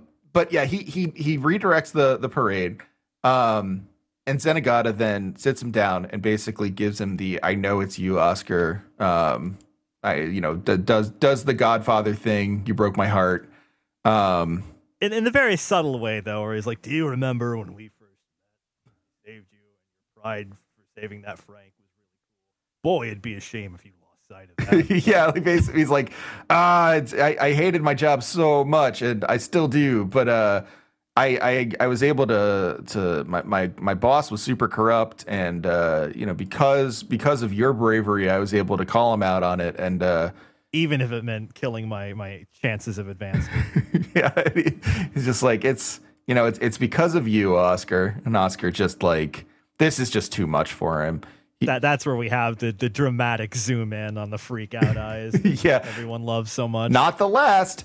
But yeah, we get that great moment, and he runs off. Zenigata just goes, wait, no, Oscar. Not just runs off, but runs off screaming. Oh yeah. Which everyone's seen something like that happen. You just have to give that person some space. Yeah, just goes, runs off screaming. The most unsubtle thing. Zenigata's like playing it super cool. I can only imagine all the owl guys who are like, son of a bit, cool it, man. Oh man, you're never gonna have the rhythmic interrogation now. Even if he did want to, now he won't. Yeah, it's like, it's a pretty funny moment in that respect. It is also the culmination of like just this dude's complete break. And some real tragic comedy. Yeah, no, exactly. And he runs to where Lupin is. Lupin is also doing stuff. He and Goemon are after the same thing, but not acting concert. They have not met each other. They have still never met. By the end of the show, they never meet. They never speak a word to each other, which is very cool. But he goes and he's like, yeah, you know, I got to find this bomb. Knows where it is, figures it out. Gets to the bomb and starts bomb, to by the way, defuse it. Shaped like an owl. Even Lupin's like, okay, this is a little much. Like, come on, man. Like, you could do one thing that's not an owl, but it's very dedicated to the bit. It's a very complicated bomb. He has some cool spy stuff in there, though. He glues the vibration device down. It's pretty neat. Very, very early Mission Impossible kind of. Oh, bullshit. yeah. Enjoyable. Absolutely. Very, very much so. Just love watching, like, something that's tense that I kind of know how it's going to go, but they're just like, okay, don't pull that wire. And you're just like, oh, I hope they don't. But yeah, he's able to freeze the thing in place and starts to undo it, but he then undoes one thing and it starts going really fast. And it's not going to be able to be an explosion's going to happen. Basically, something's going to happen. Yeah. And so Oscar now runs in screaming, still shoves Lupin out of the way full force, and grabs the bomb and says, "There's no time." But yeah, he does the action hero thing, and like, I forget, like, he says something about Zenigata and like he had faith in me, or he believed in me, or something like that, and then he jumps into the Sen, or not the Sane, or the San. He jumps into the San. Insane. Yeah, that's right. He jumps in with the bomb, and there's the underwater explosion and everything, and it's the end of Oscar's madcap reign of terror. You kind of see his dying moments as he is flying in the France sky in a wedding dress. I feel like one of the worst things to do in this instance, and as I am, as like a cis guy, I am not qualified to say this. You would be far more qualified to say this. But I will say maybe one of the worst discourses to have at this point is, oh, can we figure out by context here if Oscar is trans? I don't think that's a productive conversation. I don't know. Would you think that's a productive or even like a reasonable or a solvable conversation? I don't think so. There's honestly like so many different ways to interpret all of this. It's so complicated, yeah. Because he flies away in the wedding dress and he meets Zenigata, and then they take each other's hands, and then Zenigata is snatched away by an owl. Yeah, that's where the episode ends. And the whole thing is just like there's so much, like, you know. Because there's stuff like where the owls tell him, you know, we will give you the form that you desire. Right. Where he, you know, we talked about earlier in the Isolde schoolgirl episode, where how much is his obsession with Fujiko, like, is that transference to getting Zenigata's attention?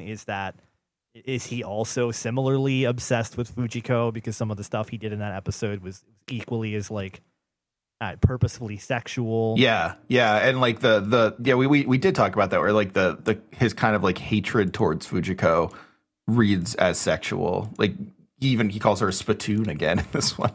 His favorite comment. I think because I could see that discourse happening, and it strikes me as like, I mean, there are trans characters in anime already, and it feels to me like Oscar is kind of being misread by the owls, who sort of do like a really weird, like, only men and women can know this one thing about each other. And it's like, geez, owls, that's like that kind of sucks. Like, what are you doing? I mean, they are very evil, so it's okay. But yeah, I think it's just as likely that he's completely misunderstood by the owls. And doesn't actually really get much of a chance to speak for himself until this episode, where he is like completely losing it. it's weird. It's very rich in what it does, but it's also has this weird grasping at straws. Like, what am I supposed to read from this? Yeah, no, that's true.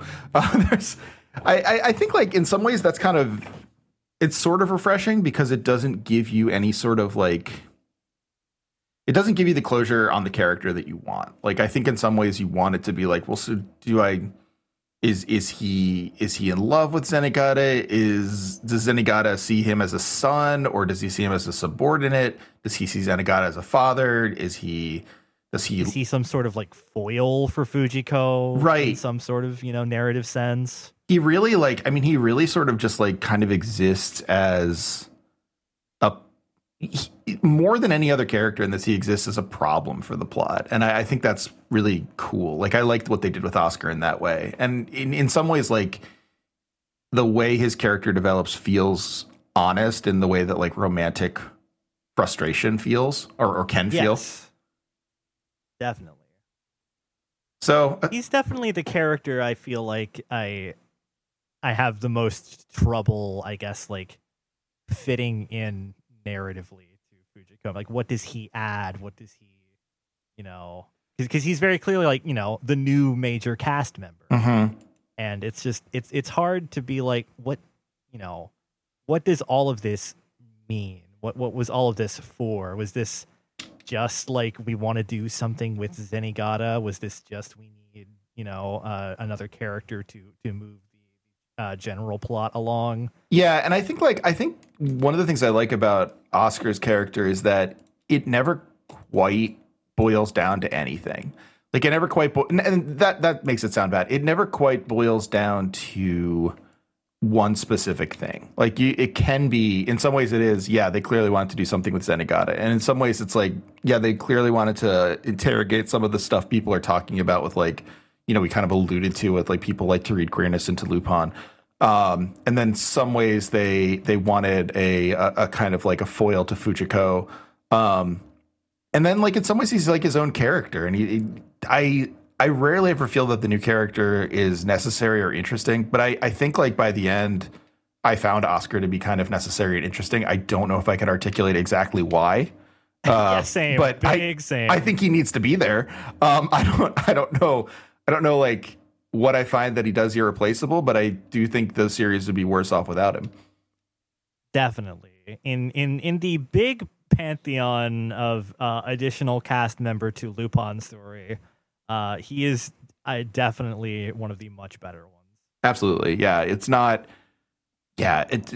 And thinking about it in terms of like, from the scale that I have of the sub characters, he is not he's not like Raleigh Vincent in Riding Bean. Nor is he Raleigh Vincent in Gunsmith Cats, who is much better. But he's closer to someone like the female foils in Vampire Hunter D. Like, it's important that he's there. Yeah, that's actually a really good comparison. I've been reading I've been listening to audiobooks of them, and every single one of them has the young, like, 16-year-old girl who's got some sort of, special factor or something that gets her involved with all of these adventures. And that's definitely a good comparison. They are a very similar narrative purpose. How have those been? I forgot that you were reading those. Honestly, pretty good. Nice. I was concerned because I knew the one that is adapted into Bloodlust, I knew it had a lot more, shall we say, uncomfortable elements in the source material. Oh no, you can see that in Bloodlust if you squint. But yeah, that's unfortunate. I was really concerned about that, and yeah, it's there. The guy who writes them, he really likes having his uncomfortable sexual assault scenes or just straight up rape scenes. But like, honestly, I mean, I'm not going to say those parts are good, but the ways in which it is like more grim and uncomfortable, I feel like actually kind of help Bloodlust, or not Bloodlust, the novel Bloodlust is based on. It helps that out a bit. Okay. I feel like interesting. Not quite as well done as a Berserk, we'll say, but I get it. I mean, no one has ever said that anything is as well done as a Berserk in that regard. But yeah, interesting. Okay. I've definitely been enjoying them. I would recommend checking them out if you ever get the chance. I should read more light novels. novels. They're cool. Yeah, they are. I mean, it's like it's a genre I know nothing about, like the light novel genre, and I feel like a lot of people are that way, and it's so huge. The anime movies, like they do a good job a really good job of adapting the source material, but they do downplay how sci-fi it all is. Yeah, and you know what? That's something that I feel like is very, very there in the first Vampire Hunter D that is not so much there in Bloodlust. As much as I love Bloodlust, I love the first one. It does have like the laser rifles and shit. Yeah, and it has like the opening crawl about the cyber mutants and all that kind of shit. Yeah, it's very very very much a it feels like a product of its time, but also it adds so much. So it rips like the world building and just, I mean, I hate to say lore, but yeah, sincerely, it's cool in Vampire Hunter D. Definitely give it a read if you ever want to. Nice. I would recommend it. Excellent. So it has to be said, we're on to the last two episodes, which I am not going to be able to treat in any way as two separate episodes. I mean, it helps that they're called The Woman Called Fujiko Mine Part 1 and Part 2. It does help. It does. It really should be one episode. double-sized episode. I feel like this is where they can learn, where a lot of shows can learn from the success of Rakugo, is like that one supersized first episode needed to be the one supersized first episode. This would have been a great supersized episode. I still loved it. The ending of the first part is like one of my favorite moments in the entire franchise. Like that, and then the ending. Oh man, the ending is so good. It's just so well done. Well, we start with a good starting point too. This is very. I mean, if you wanted sort of a 1960s French film, like, am I watching Fujiko Mine or am I watching Breathless? This first scene where, Zenigata first is in the police station, and everyone is making fun of him because he lost Fujiko. He can't go after Lupin. He lost his subordinate. He's a dead man walking. They're all making fun of old Zenigata. Because he forgot his coat in like the coffee room. In fairness, not the best move. But he goes to a cafe, and we go to a cafe first, and we see Fujiko sitting there, and some guy asks, "Oh, are you eating alone?" Makes his move on Fujiko, and we hear no, and Zenigata has handcuffed her immediately. Yeah, I gotcha. Power move. It is. It's very much a power move, although it's also clearly not an aggressive. I mean, when he handcuffs Lupin, you know he's in full cop mode. Here, it's almost flirty. Yeah, this one is less like, all right, I'm putting you behind fucking bars, Lupin. Yeah. This is more like handcuffing as a threat. Gotcha. Almost. Yeah, exactly. And then they go in and have a conversation in the car, which essentially boils down to, hey, maybe we should team up. Do you know about all this Oscar thing of him impersonating you and everything? Do you know literally anything about that? Because, they didn't find his body, and if you're involved in it, I'm going to assume you have disposed of his body. So. Yeah, and she's like, well, don't you want to avenge him by figuring all that out? He goes, I'll avenge him by taking you to the gallows. He goes, well, that's no good. I don't really know. If you avenge Oscar and prove that he was the one who did all that, I don't know why you'd execute Fujiko Mine, but I guess she has killed other people. But yeah, it's a cute moment though, because she basically convinces him maybe they should team up, and she's already undone the handcuff. So we get our second good team up. Zenigata and Lupin was our first, and now it's Zenigata and Fujiko. Like Zenigata, he's figured out like all the owl imagery and such is obviously going to be connected back to Glaucus Pharmaceuticals. So Zenigata's like, well, obviously it's the Count Louis U. Almeida, the guy I wanted this whole time. He is actually behind everything. Right. No other way. Yeah, I do like how it keeps coming back to the Count in this way. It again, like, I don't want to keep saying it reminds me of the Count of Cagliostro, but it does, because Lupin is a genre series, and that's the one I've watched most recently. But it is, we keep getting back to kind of like, okay, there's a central villain for all of these characters, even though they're all on opposite sides of the law. And it's this Count. It's this really bad guy. And a dude who just loves making pharmaceuticals. And so they go. Speaking of the Count, yeah, please do. There's a lovely little trauma flashback again. Yeah, which one are you talking about? This episode's fantastic. It's also really hard to watch because there's tons of trauma flashbacks. It's just this one's just straight up emotional. Yeah, it's wall to wall. It's like pretty rough. Like you just get to watch Fujiko unravel. And very reasonably. So why don't you talk about the trauma flashback? So this is this is where Fujiko she's on her little bed as a child, and she's begging for her teddy bear. It has been taken away by the Count, and she's like, no, don't take away my teddy bear. It's the only present I have from my mom and dad. And then the Count just leans in all really creepy and he's just like, excuse me, I believe I'm your father now. So awful. So bad.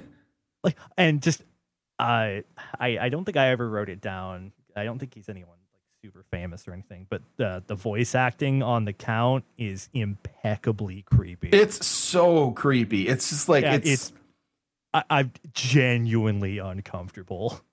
It's the way he's like, I'm your papa now. It's so soft. Oh my god! It has that kind of it's threatening, but it's also kind of velvety. It's very, very uncomfortable to listen to. It's like the perfect mix between comforting grandpa and just slasher villain. Yeah, no, exactly. Yeah, and it's on that line of oh, this person can snap at any point and kill me. Yeah, no, for sure. So yeah, he burns her teddy bear in the fire. Throws it right in the fire. This is what happens when you misbehave, and you also get hurt and brands her foot. Gets the brand, the LYA Louis U Almeida brand. I'm only laughing because that sounds like my favorite brand to buy at Fashion Week too. LYA, if you recall from way back in the first episode, was the signature given at the first ominous on text narration about Fujiko, give me your tail, etc. Right. Yes, you're absolutely right. Yeah, and that's all he wants. The whole show is her story. He wants more of it. Oh, that's interesting. I totally forgot about that. That's a really good catch. Cool. That's really neat that they tied that in so well. I also this is the point at which I think it's the story starts unraveling a bit in a good way, where you start to Fujiko even says, she's like, oh, I covered up all the scars that I got from him. And you're just we've seen Fujiko naked so many times, and she has no burn marks on her. And all the torture they're discussing, how would she ever have done it? It doesn't seem to make sense. Is it all just metaphorical, emotional scars? Maybe possibly. Well, if only we knew. But unfortunately, it's all left a mystery, and we never find out. Not at all. No. Of course we find out. But before we do, Zenigata and Fujiko end up at a Owl World. I love this so much. Glaucus Land. The most horrible theme park of all time. Did you ever see the Batman animated series movie Mask of the Phantasm? Yes. The whole thing reminds me of the abandoned world of tomorrow. Yeah. In that climax. No, you're totally right. Yeah, it's it really is it's utterly terrifying. It's absolutely so good. Just like the abandoned world of tomorrow. It's very much hey, let's do a thing about Coney Island. But it's also what if Coney Island was also just decayed and rotten and the worst? Lupin and Jigen also end up going there, and the Lupin thing that really he does that really cements what this place is he goes, soft serve. Goes over to get some ice cream, starts coming out looking pretty good, and then there are just a bunch of maggots in it, or not maggots, but beetles, I guess. I have that in my notes too. It's such a good moment. It's a good thing of and then he says, no compliments to the chef. Lupin always unflappable. It's so good because it's such a like it's a creepy Scooby Doo ass abandoned amusement park, and like soft serve. It's so Lupin. Yeah. Oh, It's absolutely. so She gets like, come on, get out. No.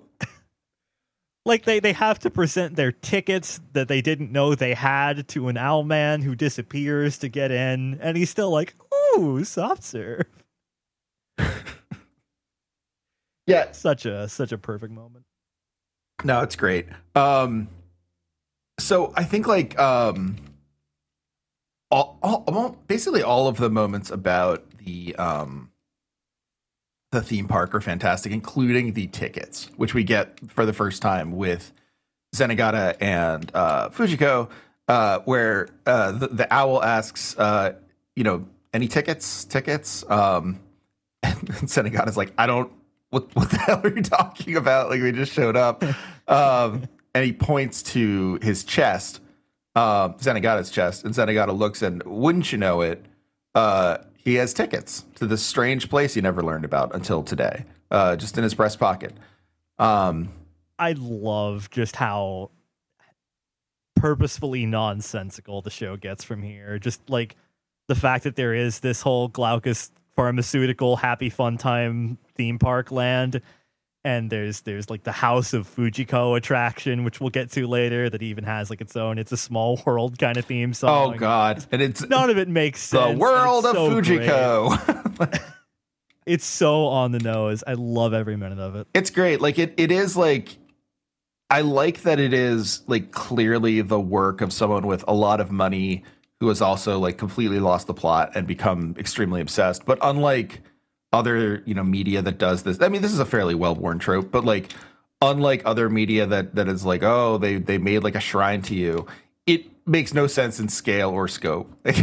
It's just so big and so, I don't know, like it's like everything about it is like way, way, way too worked out. And it is wonderful because of it. It's such a fun setting. It's so unhinged in all the right kinds of ways that totally work with where the story's at that moment. Yeah, definitely. And so, yeah, I mean, in a move that I did not think was a good move, Fujiko in going in with Zenigata is not enjoying herself at Owl World, but sees a place called is it the House of Fujiko Mine, or I believe it's I think it's just the House of Fujiko. I think. Yes, you're right. It's the House of Fujiko. And she goes in a move that I was thinking, this is not a good idea, Fujiko. Like you're in a fragile state. Don't go into a house based all around you in this awful park. But she does because she's a trooper. If they go on the ride, and it's like it's one of those slow rides. Yeah, it's a dark ride. You get a lot of imagery of the previous episode. So you get a lot of the Eulenspiegel and Dr. Kaiser stuff. And this is where Fujiko starts like recalling her past in her own words, just saying it out loud. Her real father abandoned her.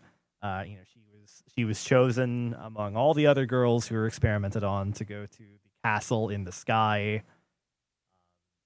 There are shots of like the Count watching on just creepily from like a monitoring room, just grossly yearning. It's like and saying he's yearning too. Like that's and like I think like the song they all sing is cool because it is a Small World After All song, but it's also like it sounds a little bit like the sort of songs, at least American versions of old what is that? Oh, you know this better than me. And now I'm like I'm not gonna remember. Like the thing that like Ultraman is. They're like the children's chorus kind of yeah thing? Yeah, it's sort of like it, at least the American sort of like versions of it that I've seen in shows and stuff, it sort of seems like like they're just like singing the praises of like a superhero or something like that. Like it that actually originated in America. Really? The English dub of Astro Boy was the first one to add a children's chorus lyric to it, and Japan really liked that, and they used it in future versions of Astro Boy, and then that's what inspired further things to use that kind of thing. Interesting. I had no idea. It felt like something that was like so close to something you'd see in American media that I was like, I wonder. So that's It's a cool bit of synergy. That's neat. Listen, we're not so different after all, everyone. Let that be the lesson of a woman called Fujiko Mine. So yeah, basically they go in this place and this ride takes no prisoners. It's just the worst place for Fujiko to possibly be. They go down a huge flume, and end up in experimentation land where the various little Fujikos, there's a lot of girls and they're all being chopped up by doctors. Various just like animatronics, just like slicing the knife and the mannequins, its eyes pop out and it goes that over and over again, very comically, which again really reminds me of Mask of the Phantasm. Yeah, no, absolutely, yeah. No, that's a really good call. Yeah, it's again that really visceral thing of what if like a place that is usually fairly joyful was not just like creepy, but actually like deeply upsetting and traumatizing. And like when that's pulled off in the right tone, it really works. Like I think my wife's family didn't go to fairs. Like they would go and watch. I don't know if you had fairs where you grew up, but yeah, totally. Okay. I'm sure there are places that don't have fairs, but town fairs for anyone listening, just like places where there are rides and games and typically fireworks or whatever. And they're around for like a week and then they pack up and move away, and like they're fun. My wife's family didn't let her go to them because they were convinced that all that happened at fairs were that people got stabbed. They were they were fully convinced of this, I feel like that kind of mindset kind of ruins this, because you have to at least think that the fair is you have to have some sort of fond memory of it, and I think like playing off the fond memory of like It's a Small World or like animatronics or something, like how pure they can be, really makes the idea of like this very cartoonish scene of abuse, after we've seen very like realistic and troubling ones, land so much more viscerally. Yeah, they play it like a joke. Like we've seen the human experimentation done on Fujiko, but then they just have the little silly half scale mannequin do the thing, and like they comedically time it, like cut, kya, cut, kya, cut, kya. Very good. Fujiko doesn't like it, though. She's not a big fan. This is the point where she just pulls out her gun and starts blasting. Yeah, and who can blame her, right? Like, It is deeply personal, deeply upsetting, deeply, on some level, offensive. Yeah, no, and like, what's interesting about it, too, is like, it goes along with the themes of the show, too, where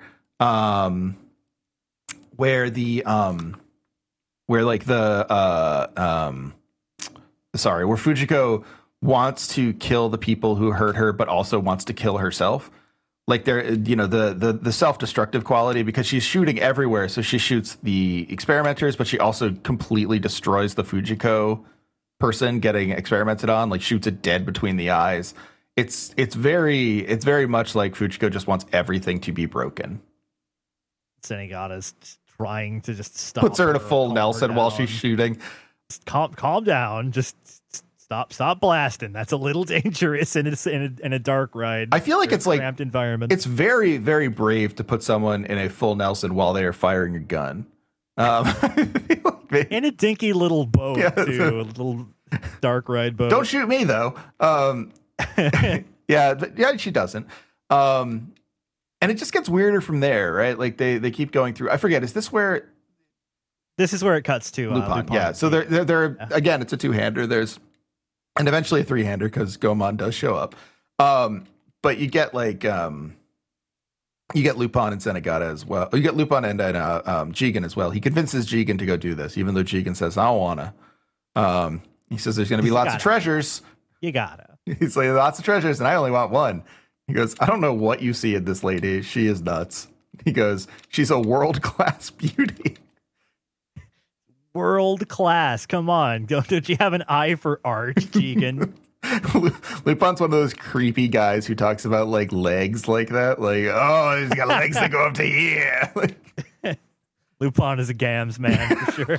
Lupin is 100% one of those guys who talks about legs too much. And you know what? I'm glad he's living his truth. Yeah. See, so like he says, yeah, like I gotta go get her. Like she's the woman for me. And apparently we don't see how this convinces Jigen, but apparently this convinces Jigen. And we find him at the place there, also asked for tickets. And where are the tickets? Oh, I forget. Were they in their hats? Yeah, they're in Jigen's hat on top hat, of his lustrous hair. Yeah. You get the hatless Jigen reveal. Just as a mane of like lovely hair. And good for him.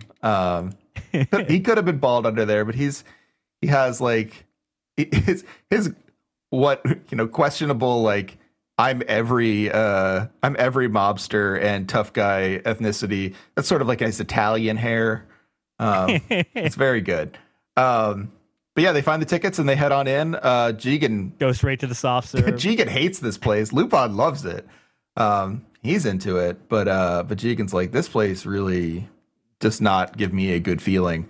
Lupin is getting the soft serve, as you say, and then it has all the bugs in it. And I think at that point, Lupin kind of gets on board with maybe this place isn't so great. That's where they kind of enter serious mode, and then Lupin talks about everything he's figured out about Fujiko, which is not all that much. He was really interested initially in her because the Count told him to steal her, and he's like, well, I don't want to do it because you're telling me to do it. What's so good about her that you want her stolen? I need to know about this Fujiko Mine. But he really can't find any info on her.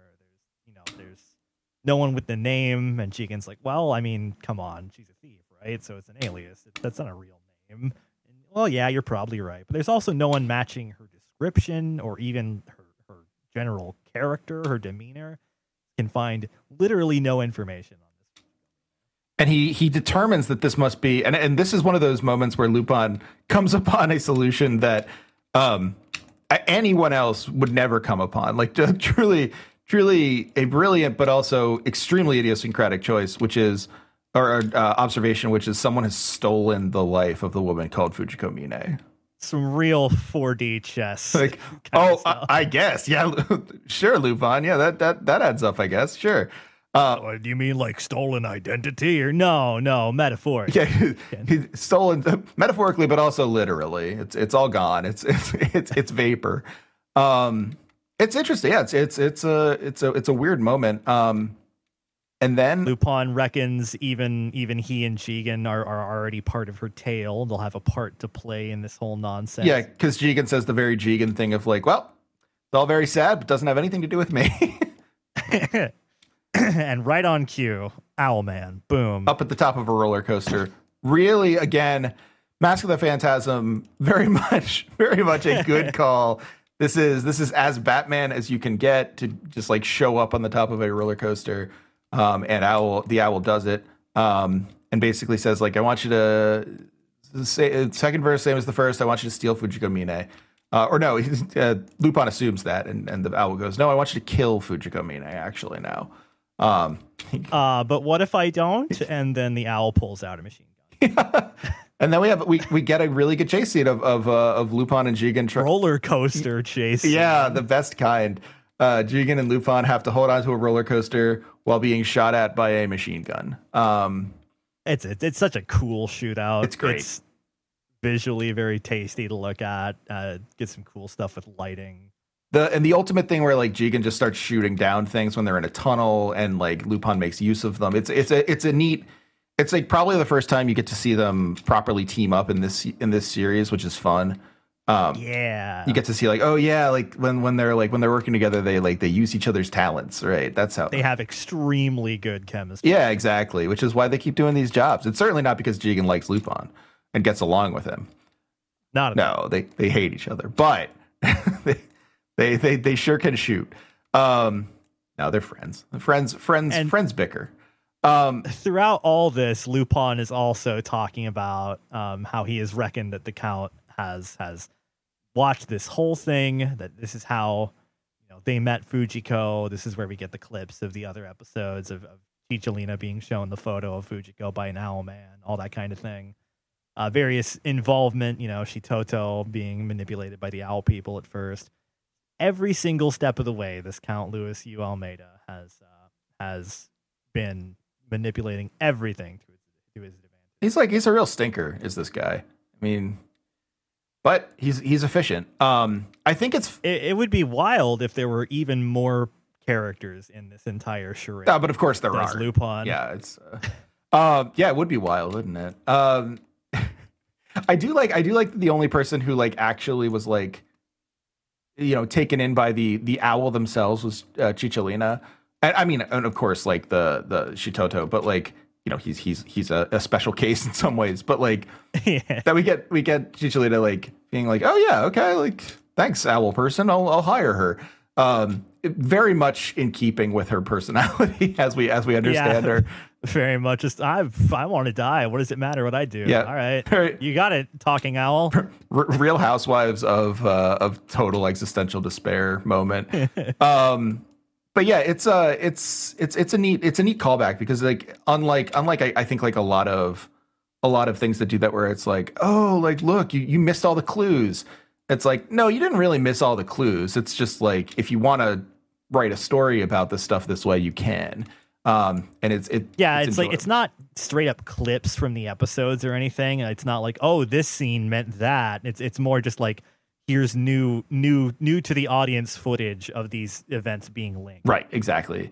But yeah, it's cool. It's it's a neat way of understanding okay, so the whole season was constructed around the Count. The Count did all this. And Fujiko we'll get to the end of the roller coaster. Jigen shoots off a part of the roller coaster that's a big sign, and Lupin uses it to hit the owl person. Gets in the thing with them, says this owl person will tell us what the Count wants. But instead there's another bomb on the track, and the owl person, it blows up. Owl person leaps overboard. Lupin does the extremely Lupin thing of swimming through the air to try and catch them. Wonderful, just always good to look at. And doesn't owl falls. We don't know necessarily what's happened to it, and Jigen and Lupin are sort of left adrift. And we see Goemon. Goemon entering the story in such a dramatic, truly Goemon way, standing in front of a computer and saying, "What do I do with this?" Oh no! Oh, he wakes up on an operating. Oh my god! Yeah, you're right. You're right. This is. Recall. Oh yeah, no, I forgot about. Is this how I end? He says, "Is this the end of me?" All the owls around him. They are performing some sort of heinous human experimentation, so you are led to believe, until one of them screws on a tube of lipstick and just they dress him up like Fujiko. Yep, they do. And I mean, to his credit, he escapes as well. He seems to, if there was ill intent, they did not get a chance to do that. They are all knocked out on the floor when we next see Goemon, but he does look like Fujiko. He's got the wig. He's got I think it's a coat we've seen her wear before. Yeah. I think everything is insofar as the people who are Fujiko are, we'll touch on them in a minute, but are actually wearing clothes at all. I think they're all stuff she's worn, or at least stuff that she would wear. Right. Which actually, in thinking about it, is sort of a weird plot hole, but that's fine. It doesn't matter.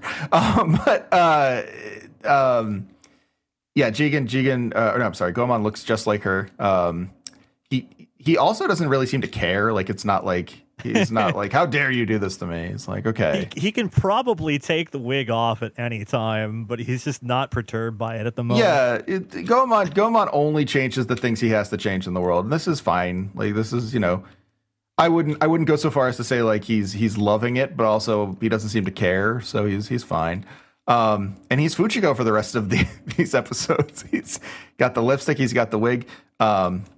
He doesn't. It's not which Fujiko do I shoot moment. You can tell it's Goemon, but No, it's very clearly Goemon just dressed up in a funny way. But he decides to interfere in the whole situation at this point by then cutting the generator to the park in half, which is a real problem for Lupin and Jigen, who are at the bottom of the roller coaster and don't know where to go.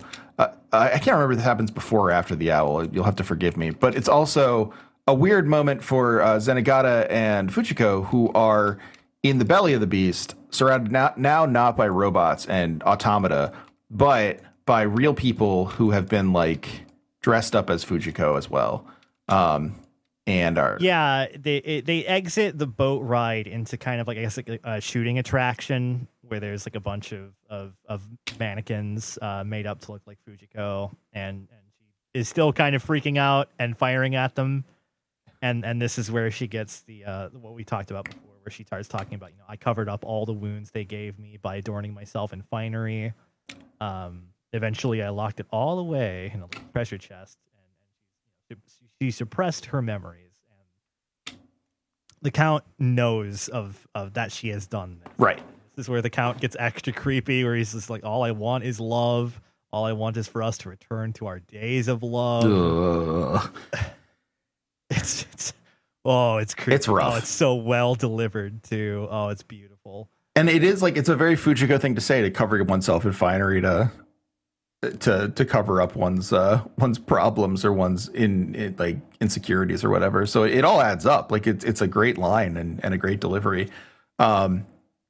And in they determine that all these mostly topless women are like essentially made to be Fujiko. And Zenigata notices an interesting tattoo on one of them. Yeah, in the botched copies, there seems to be a familiar looking one that pulls a gun on Zenigata. This is like the only one that's like outwardly armed. The others are just kind of menacing, but this one has a gun. Yeah, and I mean, honestly, if you had to arm one, you'd arm Oscar, who we know can handle himself with a gun. Yeah, so Zenigata realizes this is Oscar, and immediately realizes, okay, like I have to handle I'll this. handle this one. And tells Fujiko, you go ahead, I got this. Fujiko goes ahead, and her memories are coming back. That's where, yep. This is also where the Goemon generator thing happens in their time frame. Yes. I love the Goemon generator thing. It's so perfect. Like, it's just Goemon looks at it and goes, I don't know what this room is. This looks important. God take the wheel. Yeah, I'm gonna cut it in half. So good. What a perfect movie. Yeah, he's wonderful. Training. It's all just training. He's Goku but different in that regard. But so he does that, and Fujiko starts realizing where she's going, and she recognizes this pathway and finds herself where else but the Duke's room. And this whole sequence, I said it before, but it's my favorite in the entire show, where she's just ascending this gothic staircase. They're playing the opening song, but without the husky narration, so it's just the ominous strings and such. And it's such a well executed like tension build up. It reminds me a lot of the staircase scene for all the duels in Utena. Okay, in a way, yeah, it's just all very perfectly dramatic. I really love it. It is great, and like I think the payoff is also equally dramatic, where it's like the kind of breaking of Fujiko Mine, because it's not explicitly violent. It's just the threat and the crumbling, and that's how the episode ends, which is just like, yeah, she meets him, and then he just goes, "I've missed you, Fujiko. Come, sit on my lap. If you don't do as I say, I'll punish you again. I'll burn you to ashes." And she goes, "I'm so sorry, father," and that's where the episode literally breaks down, like falls to her knees, just, oh my God. Yeah, it's rough. Broken. Yeah, it's this is how the series ends. It's over now. Nothing else. Yeah. Just kidding. And that explains how the Fujiko Mine you know and love came to exist. No, it's so that that's how this episode ends, and it's remarkably, that's only the end of part 1. Right. I will say part 2 even more streamlined, however, in that a lot of it is let's explain what happened, kind of stuff. Yes. But when we pick up in part 2, we get Lupin being very Lupin and telling Fujiko, "Hey, get up! This isn't you. Show your power. If you're such a fine woman, you're going to be able to to figure this out. Like, don't let him do this to you."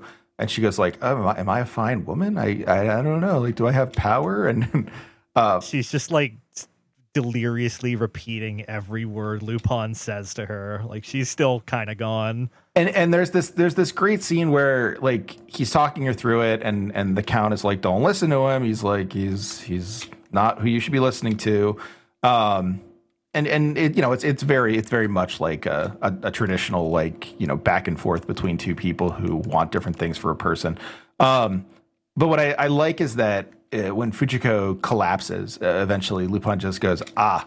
And he's called her this before, and I thought it was strange, but it comes back here.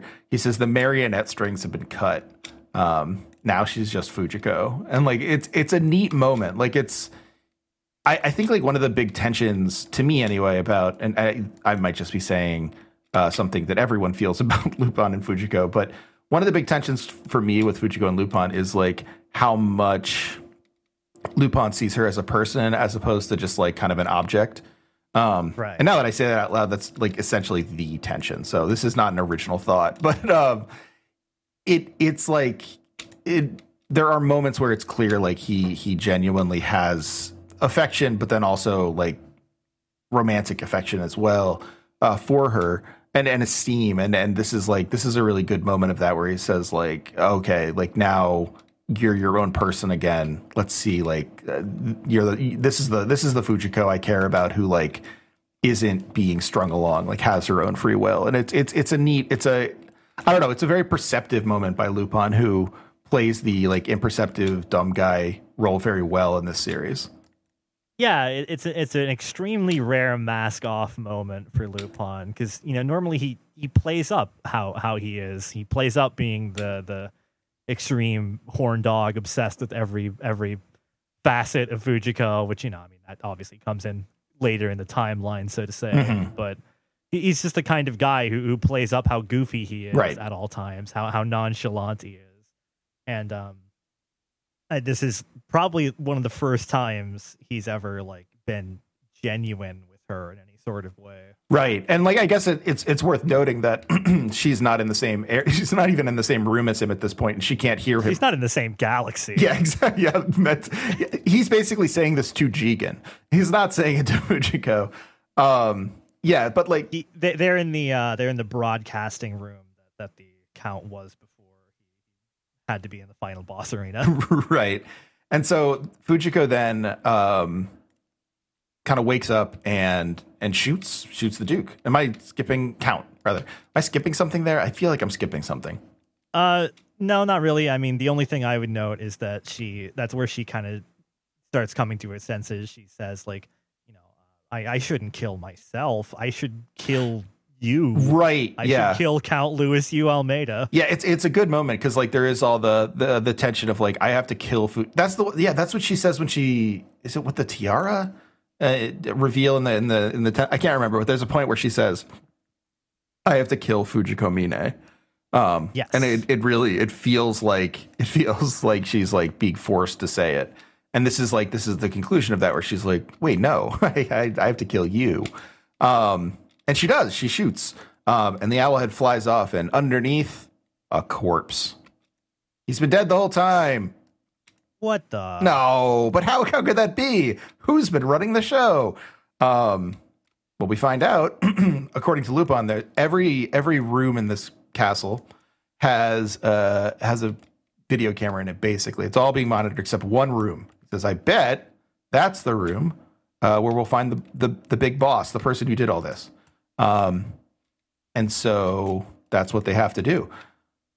Lupin also advises Fujiko to check her feet because if you'll notice there is no branding there from her traumatic memory. Right. And like it's a moment where like she looks for the first time at something that has been obvious the entire time. And it's another good moment of like, oh, just like something dawning on her at the right moment. And so like it's this, he says something at the very end of the episode where he says like, you know, you were only supposed to get, these memories back, but because of my help, you've gotten your memories back as well. And this is kind of the moment where like that's most true, where like he is really, really helping her get back into her own skin by revealing like, okay, look, like all the stuff that you're supposed to be remembering about yourself doesn't add up.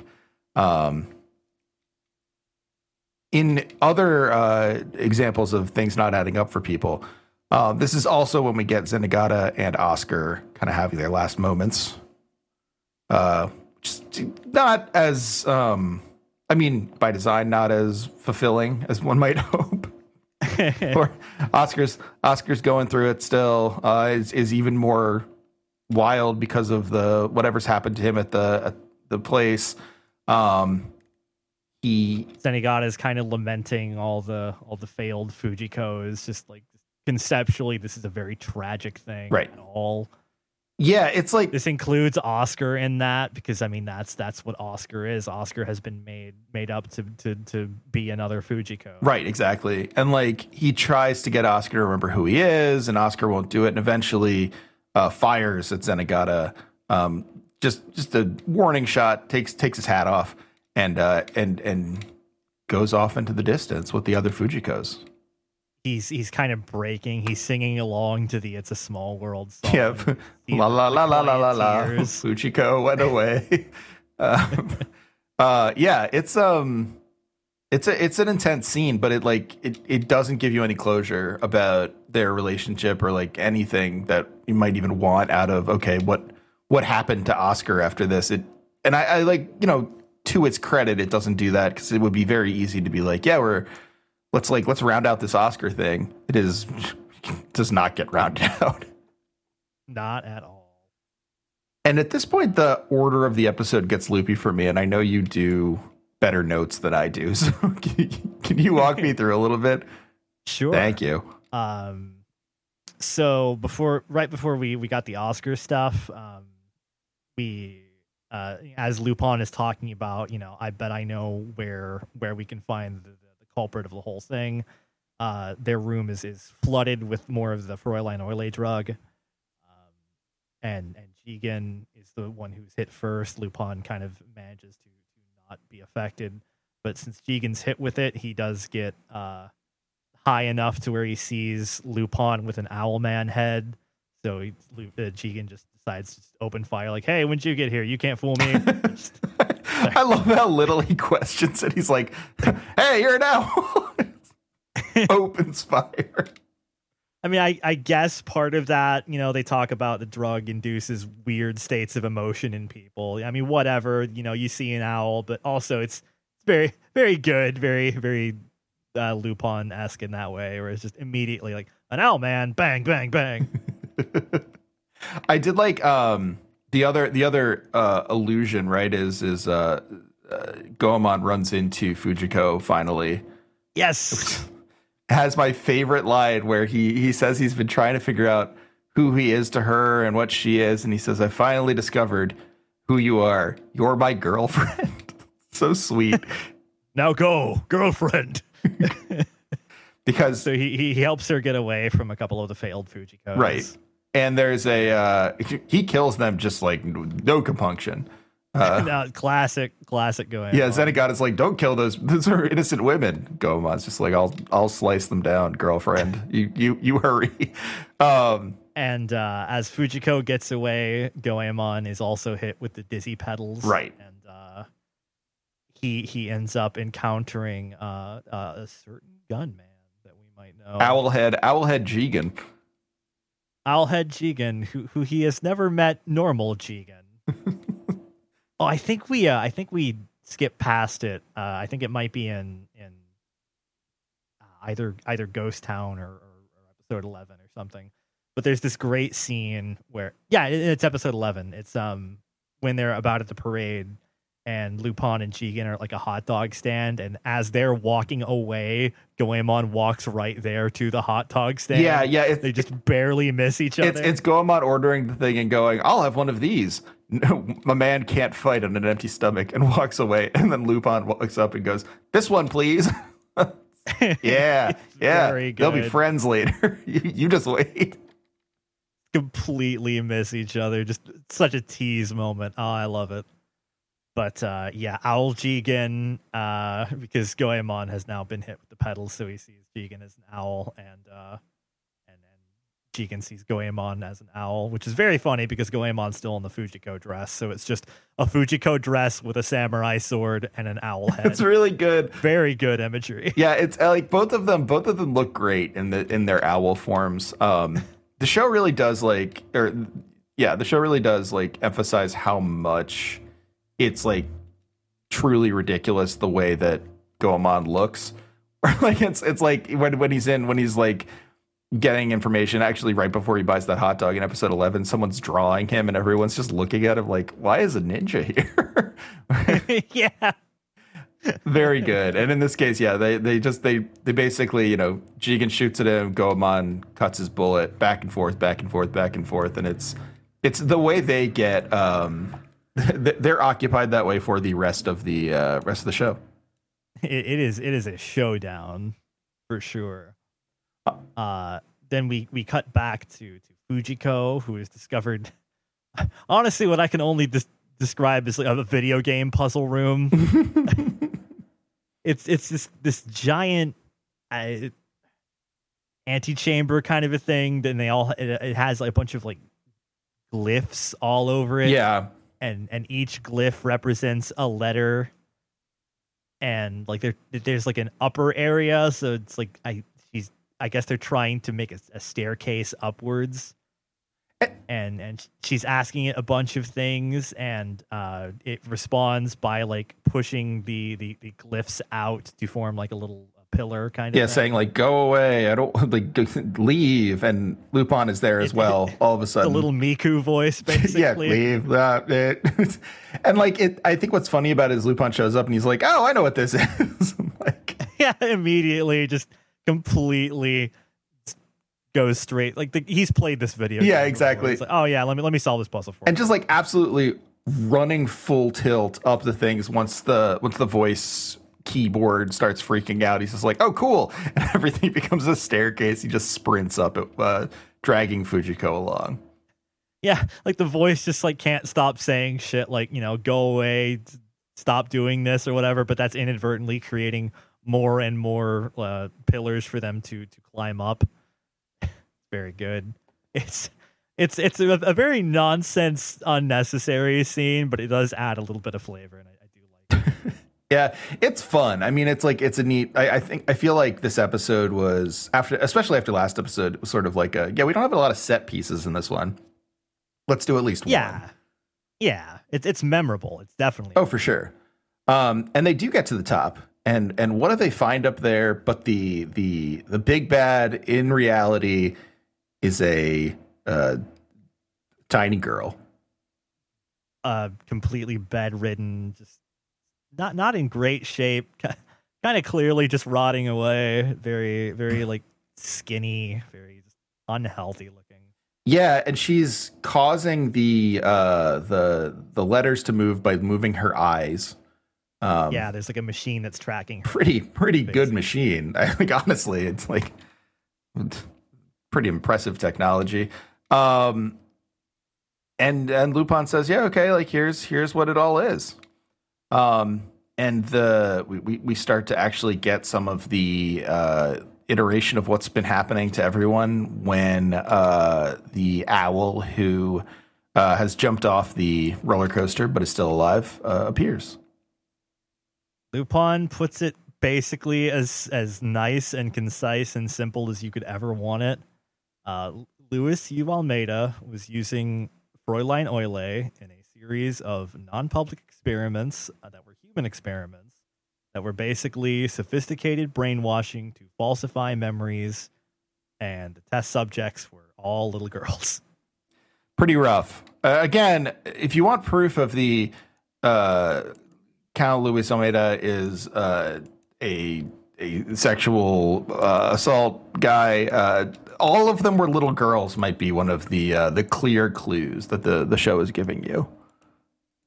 One of them, one of the little girls, especially caught his fancy. The daughter of Dr. Fritz Kaiser, not Fujiko Mine, but Aisha. Right. Aisha, who is before us in the bed, controlling everything. The girl behind, literally everything right now. Pretty interesting. Like, and like he absolutely just kind of lays it out that way. And our owl friend tells us, yeah, look, like, basically, the Count was doing all this stuff. And then one day he died, and I said, you know, Ida, like, or is it Ida or Aisha? Aisha. Oh, somewhere between the two. Aisha, you know, you're free now, and she doesn't want to be free. She wants to continue the experiments to find out her ifs. You know, the first Persona game, you might remember. Like, basically, like, being like, you know, what would have happened to me if I wasn't the Count's horrible test subject? And so, like, all these girls are experimented on because basically she wants to see the outcomes of, like, if her memories are included in these girls' lives and they're aware of them, what will happen. And they said the answer is a lot of suicide. Yeah, she says it wasn't good. I mean, once they found out, they just jumped off buildings. Pretty rough. But they say, you know, like, we did find this one because she came as a maid. It was Fujiko herself who came as a maid, and you know, she was strong enough or whatever enough to maintain and became you know, basically became the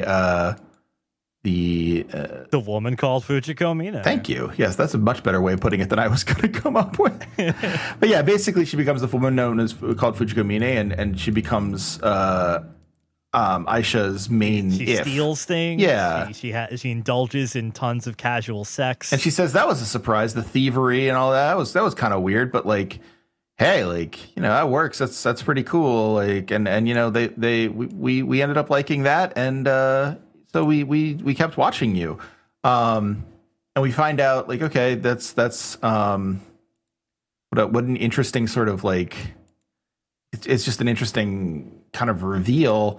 But Lupin says, like, yeah, it's all kind of convenient, though, isn't it? Like, I think maybe there's someone else in this story that we haven't touched on yet, and it's the owl. Who's the owl, we ask? Well, he says there's one person who wasn't in the death records at the Glaucus place at Eulenstein. Eulenspiegel, please. I'm so sorry.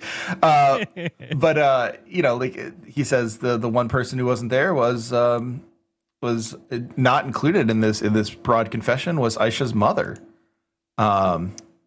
And then we're Mrs. Dr. Fritz Kaiser. That's right. It's Mrs. Dr. Fritz Kaiser herself. Who never gets a name, I think. I don't think they ever say her name. Probably not, no. That's kind of odd, isn't it? It terribly matters, but, you know, it's weird. You'd like her to have a name. She does her voice actor does a good job representing, like, a woman who is just completely destroyed. Yeah, because the owl voice, like, she has a voice changer. They bring that up. The owl voice is male, and the voice actress, once the mother reveal happens, I mean, she has maybe, I don't know, 20 lines total or something. Yeah, it's not a lot. This is the only time you hear her as her, but they are very well acted, very, very well, like, yeah, they did. At the end of her rope, just years of abuse and watching further abuse be perpetuated. It's good. It's good. Yeah, it's very well done. But yeah, like basically we find out that she's been doing this because she felt bad for not being able to save her daughter.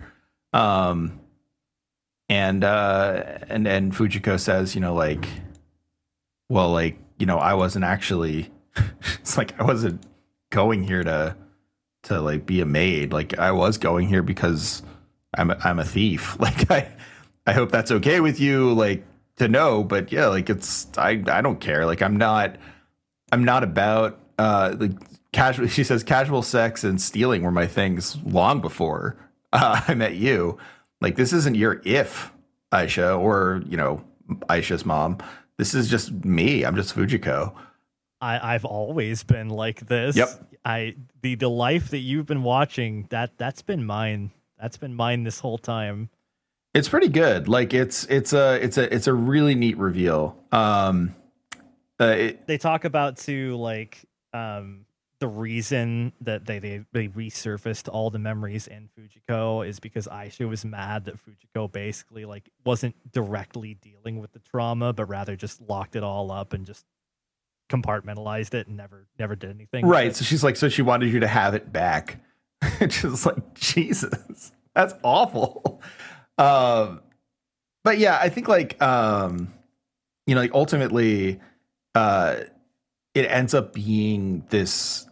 I mean, essentially, they take Aisha, Fujiko, and Lupin do, and it's a moment where she says, like, we're taking your daughter.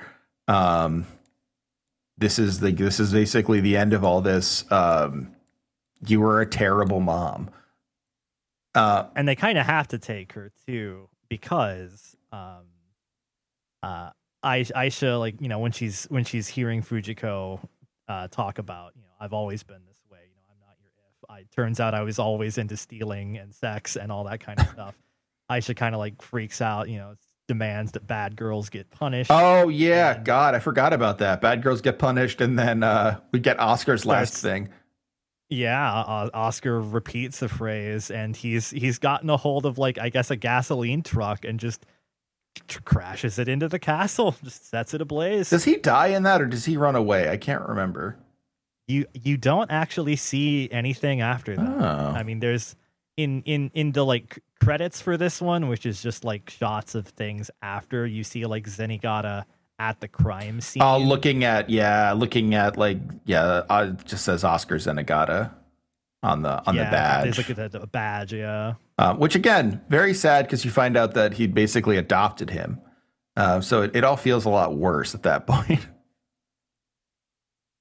But because the castle is now in danger of being destroyed, like, Aisha is in this bed, which is like half medical facility or whatever, but she's either going to die in the fire, or they are going to take her and get her out of there, but she is also probably going to die without treatment, whatever treatment that area is giving her. Yeah, and so Fujiko takes her and says, like, we're taking you, and takes her out of the castle. We get like a brief sort of denouement of other characters. Jigen and Goemon say, well, I guess this is a draw, and they both stop hallucinating, which is great. I hope I never deal with that guy again.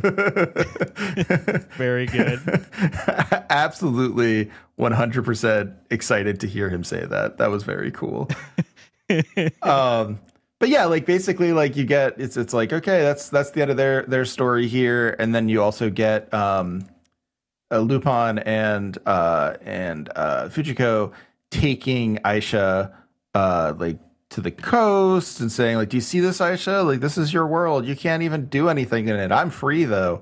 And, like, it's not clear if Fujiko's doing this to be cruel or as a way of giving her some peace. Lupin thinks it's cruel. It seems Lupin a little cruel. Like, I gotta say, it seems a little cruel. It's a little cruel. Lupin's like, we could have just mercy killed her. You didn't have to make her watch you have fun. She's like, no, of course I did. That's part of it. She's like, well, I gave up killing, though. And she's like, I guess it's what I guess you're supposed to infer that, because it kind of looks like Aisha passes away in peace, like watching someone get to live a life of freedom, watching someone get to, escape with those scars and yet without them. Yeah. There's some sort of emotional closure there, even if it does seem absolutely just mean. I think like the other interesting thing about that though is, so like one of the things I love about this ending is that it's still like, it doesn't remove the stuff that Fujiko went through in this bit, but it does, like, so she has to live with those scars, of course, but she also gets to reassert the fact that she is who she is. And part of her being, who she is that she just like, she has this kind of difficult, almost mercurial relationship with cruelty and kindness, where like it's almost like she doesn't quite understand the line. Right. I mean, even saying that she's given up killing, you're still like, oh, right. She kills a lot of people. Yeah, she does. She's still a murderer at the end of the day. But yeah, it's like, it is like, it's a wonderful moment where like you get this, it ties in the continuity to the rest of Lupin. So it's not like, oh yeah, so Fujiko's doing this because she's like a traumatized child of like medical experimentation. It's like, no, that's not why. She's doing it because she's doing it for the same reason everyone in Lupin's doing it. It's just because it's in their nature. Like that's who they are. They were cast this way, basically. But you also get to watch her do like a really sort of mature and like not mature, but like fleshed out version of like dealing with that trauma and that like what it would be like. It's almost like Aisha is Fujiko's if in that way. Yes. And it's cool. Like it's a not just neat. It's like, it's an extraordinarily effective way of drawing it all together. It's a wild ending. Yeah. I mean, it fucking rules. There's just no other way to. It's great. Like it's like legitimately an excellent ending. I have like zero notes. Watching her just assert like, oh, yeah, you rewrote my memory. I suffered all this trauma that wasn't even mine. But guess what? When I came here, I was still me. I was still planning on stealing everything and probably fucking an old guy or two to steal more. Yeah, I had to go straight to the source. Yeah, it's like it's great. Like it is. It's also, I mean, it also goes into the like the whole thing with the owls and being like, oh, you want that rhythmic interrogation, don't you, Oscar? And like the fact that the owls, specifically the Aisha's mother, has this sort of like torrid understanding of Fujiko and all the people around it, where like the understanding of like the sex that Fujiko and Zenigata had is like, it is purely functional. There wasn't anything to it. It was just sex. Like it wasn't like that kind of functional action where like she steals because she steals, she sleeps with people because she sleeps with people. Like that doesn't occur to Aisha or Aisha's mother. That like is not like a concept within their understanding. It's such unparalleled freedom, right, that they can't even begin to like conceptualize because of all the trauma and all the horrible abuse they've went through. It doesn't even factor into their minds, but it sure does blow them a little bit. It's blow their fucking minds. Like, wow, you can really be like this. It's really like, I mean, not to even draw like too fine a point on it. It's like, the whole ending is sort of like another version of the water gun suicide, where like you get a version of like, what would it be like if this really like actually destroyed Fujiko? And it's like, just kidding though.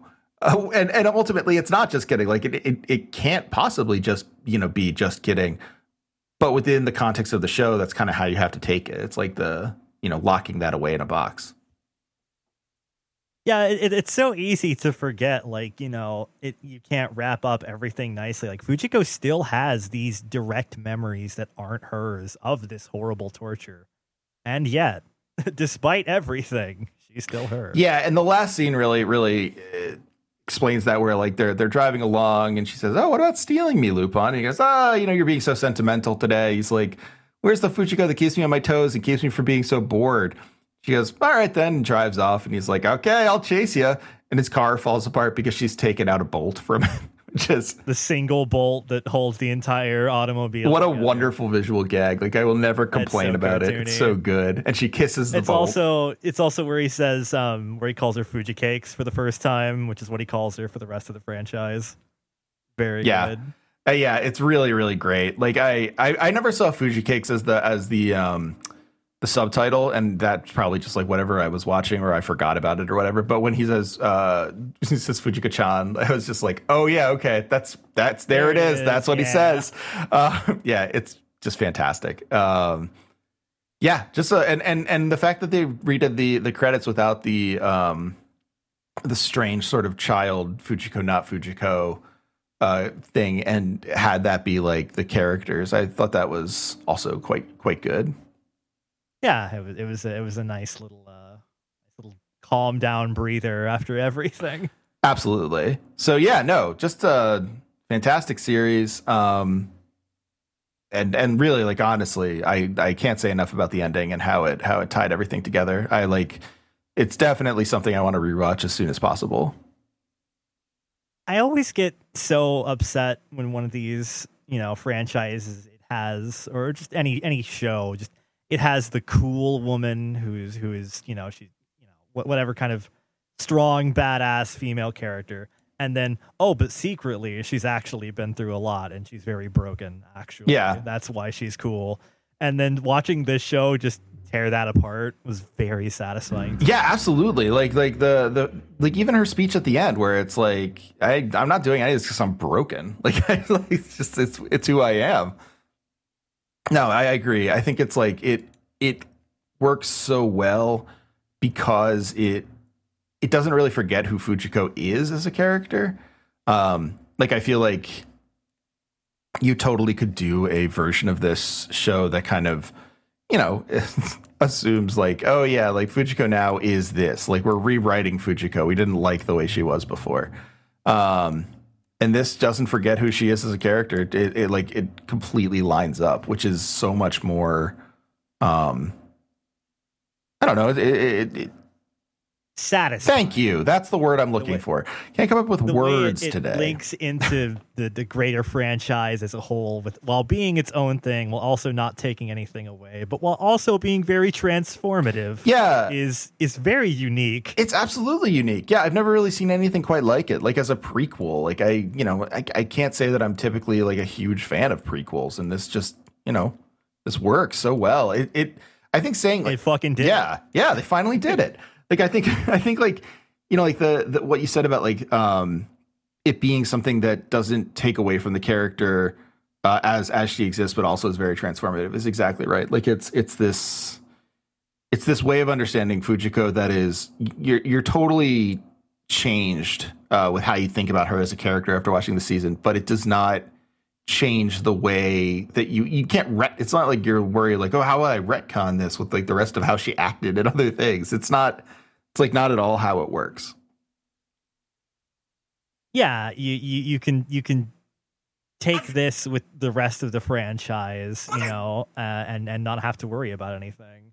It works in itself. It works as a greater piece of the whole thing. Mm-hmm. You just don't have to worry about fitting in like, oh, well, in this one it's going to ignore this kind of trauma. No, it doesn't matter. It's exactly.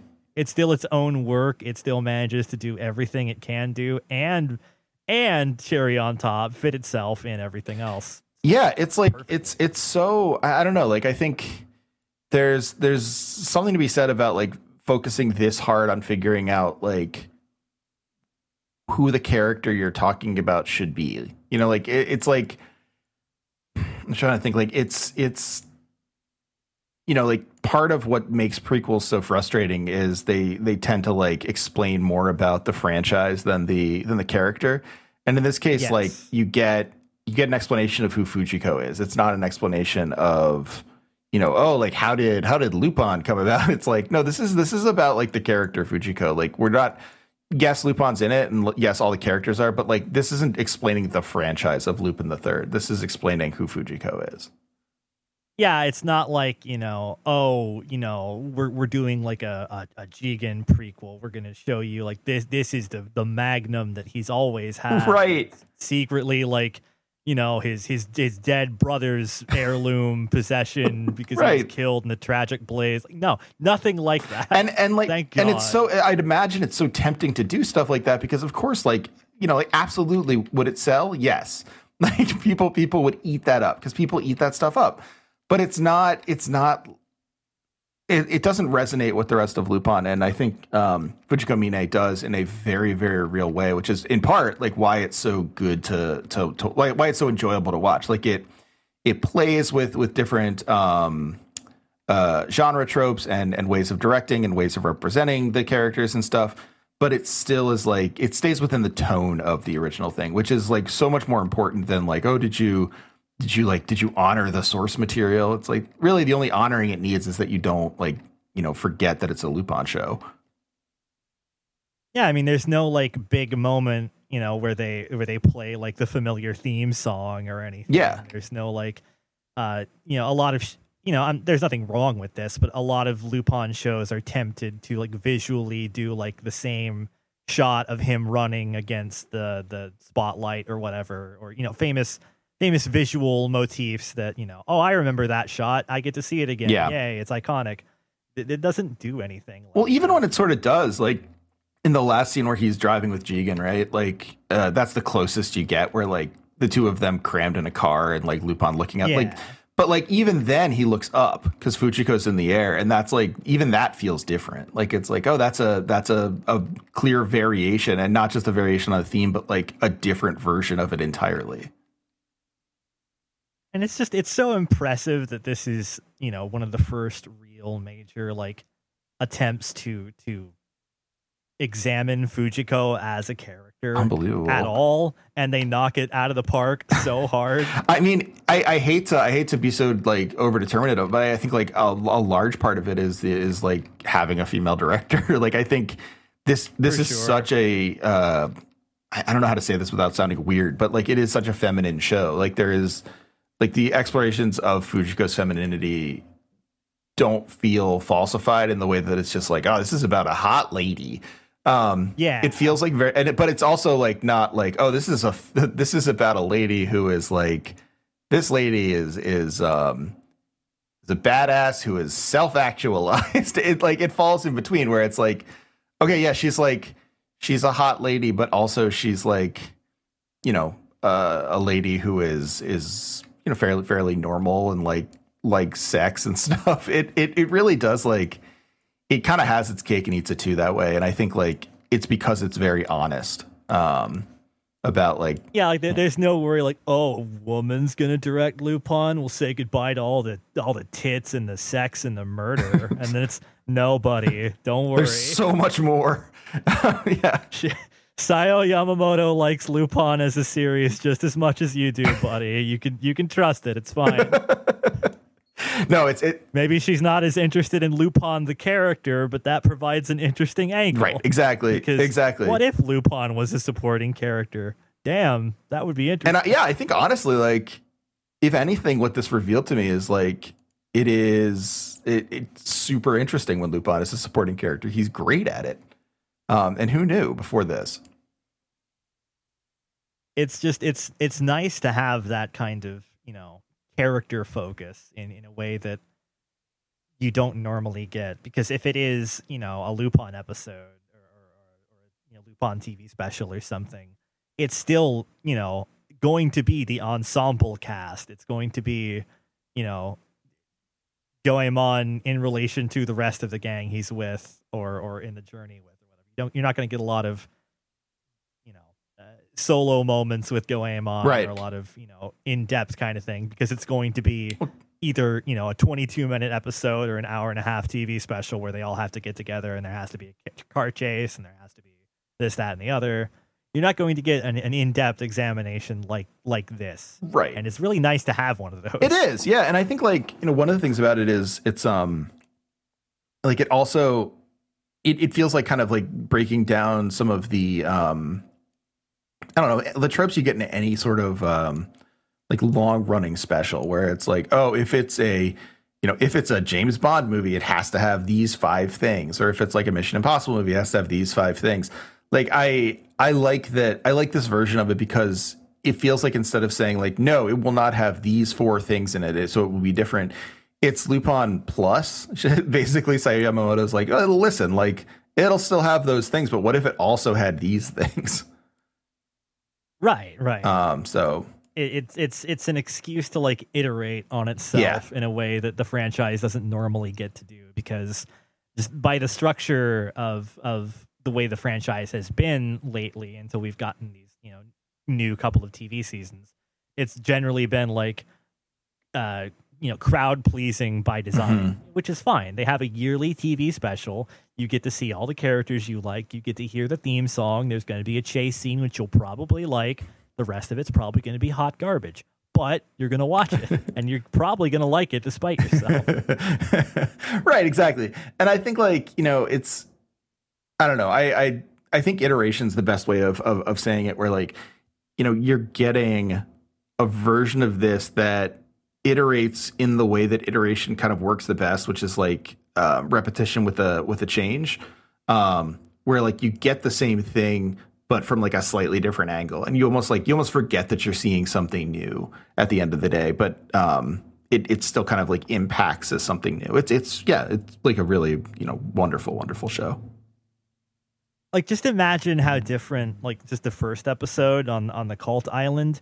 Imagine how different that would feel if this was an episode of Lupin and not an episode of Fujiko Mine. Yeah, absolutely. Because it's still got all the things you would want out of either of those shows. But if it was like, framed more from like Lupin's point of view or something, it would feel completely different. Absolutely. And like it would, I mean, to make that episode about Lupin would be frustrating, because frustrating now knowing what it could be, because when it's about Fujiko, you get to see like the way she approaches like seduction and theft and what it means to her and stuff. Whereas, as much as I love it, whereas in Lupin, it's like, I know how Lupin does it. He's going to go in crazy. It's going to be a huge blow up and like, it'll be fun to watch. Like this just feels, it feels more robust, I guess. And like, that's not, it's hard to say that because of course, like Lupin is such a treasure, as like a franchise, and it's fun and like it's unassailable in so many ways, because it is like,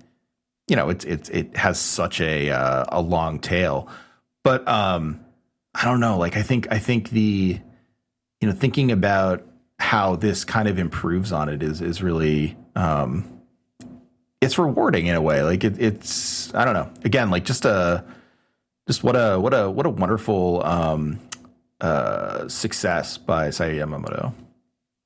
Rewarding is a really good way to put it, honestly, because even if you're someone who's only, dipped your toes into Lupin, or if you're an absolute fucking freak like me and have watched literally everything, it's really nice to see literally anything done with these characters, literally taking any risks whatsoever with anything. It's wow. And they pulled it off. What a treat for me. No, exactly. Like it is. It's like, it's kind of remarkable. I don't think this is, I think typically what you would see in this case would be it failing dramatically.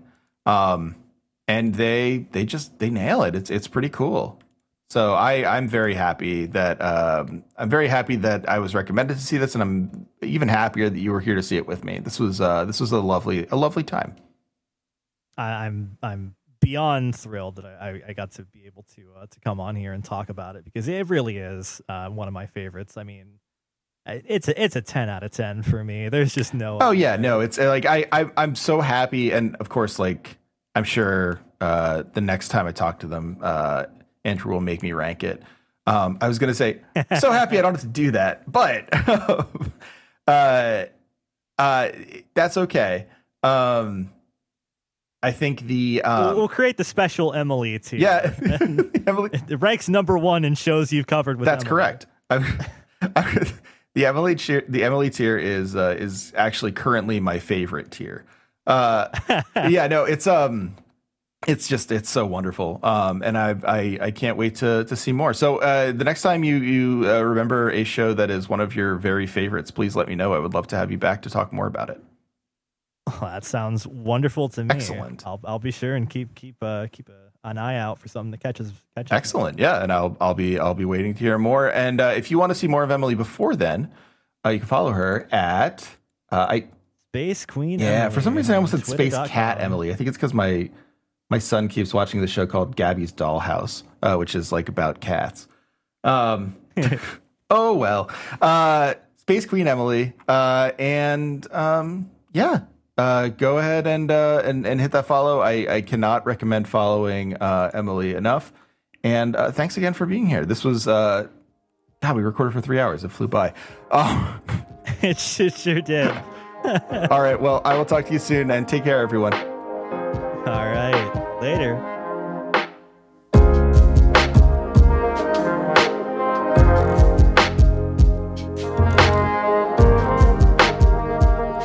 Hey, thanks for listening to No Cartridge.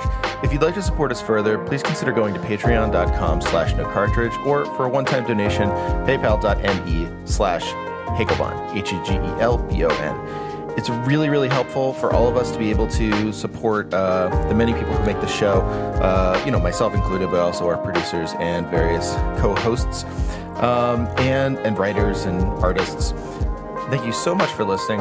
Please remember to like, subscribe, share, any of those things that would let other people get the quality video game analysis that you've grown accustomed to.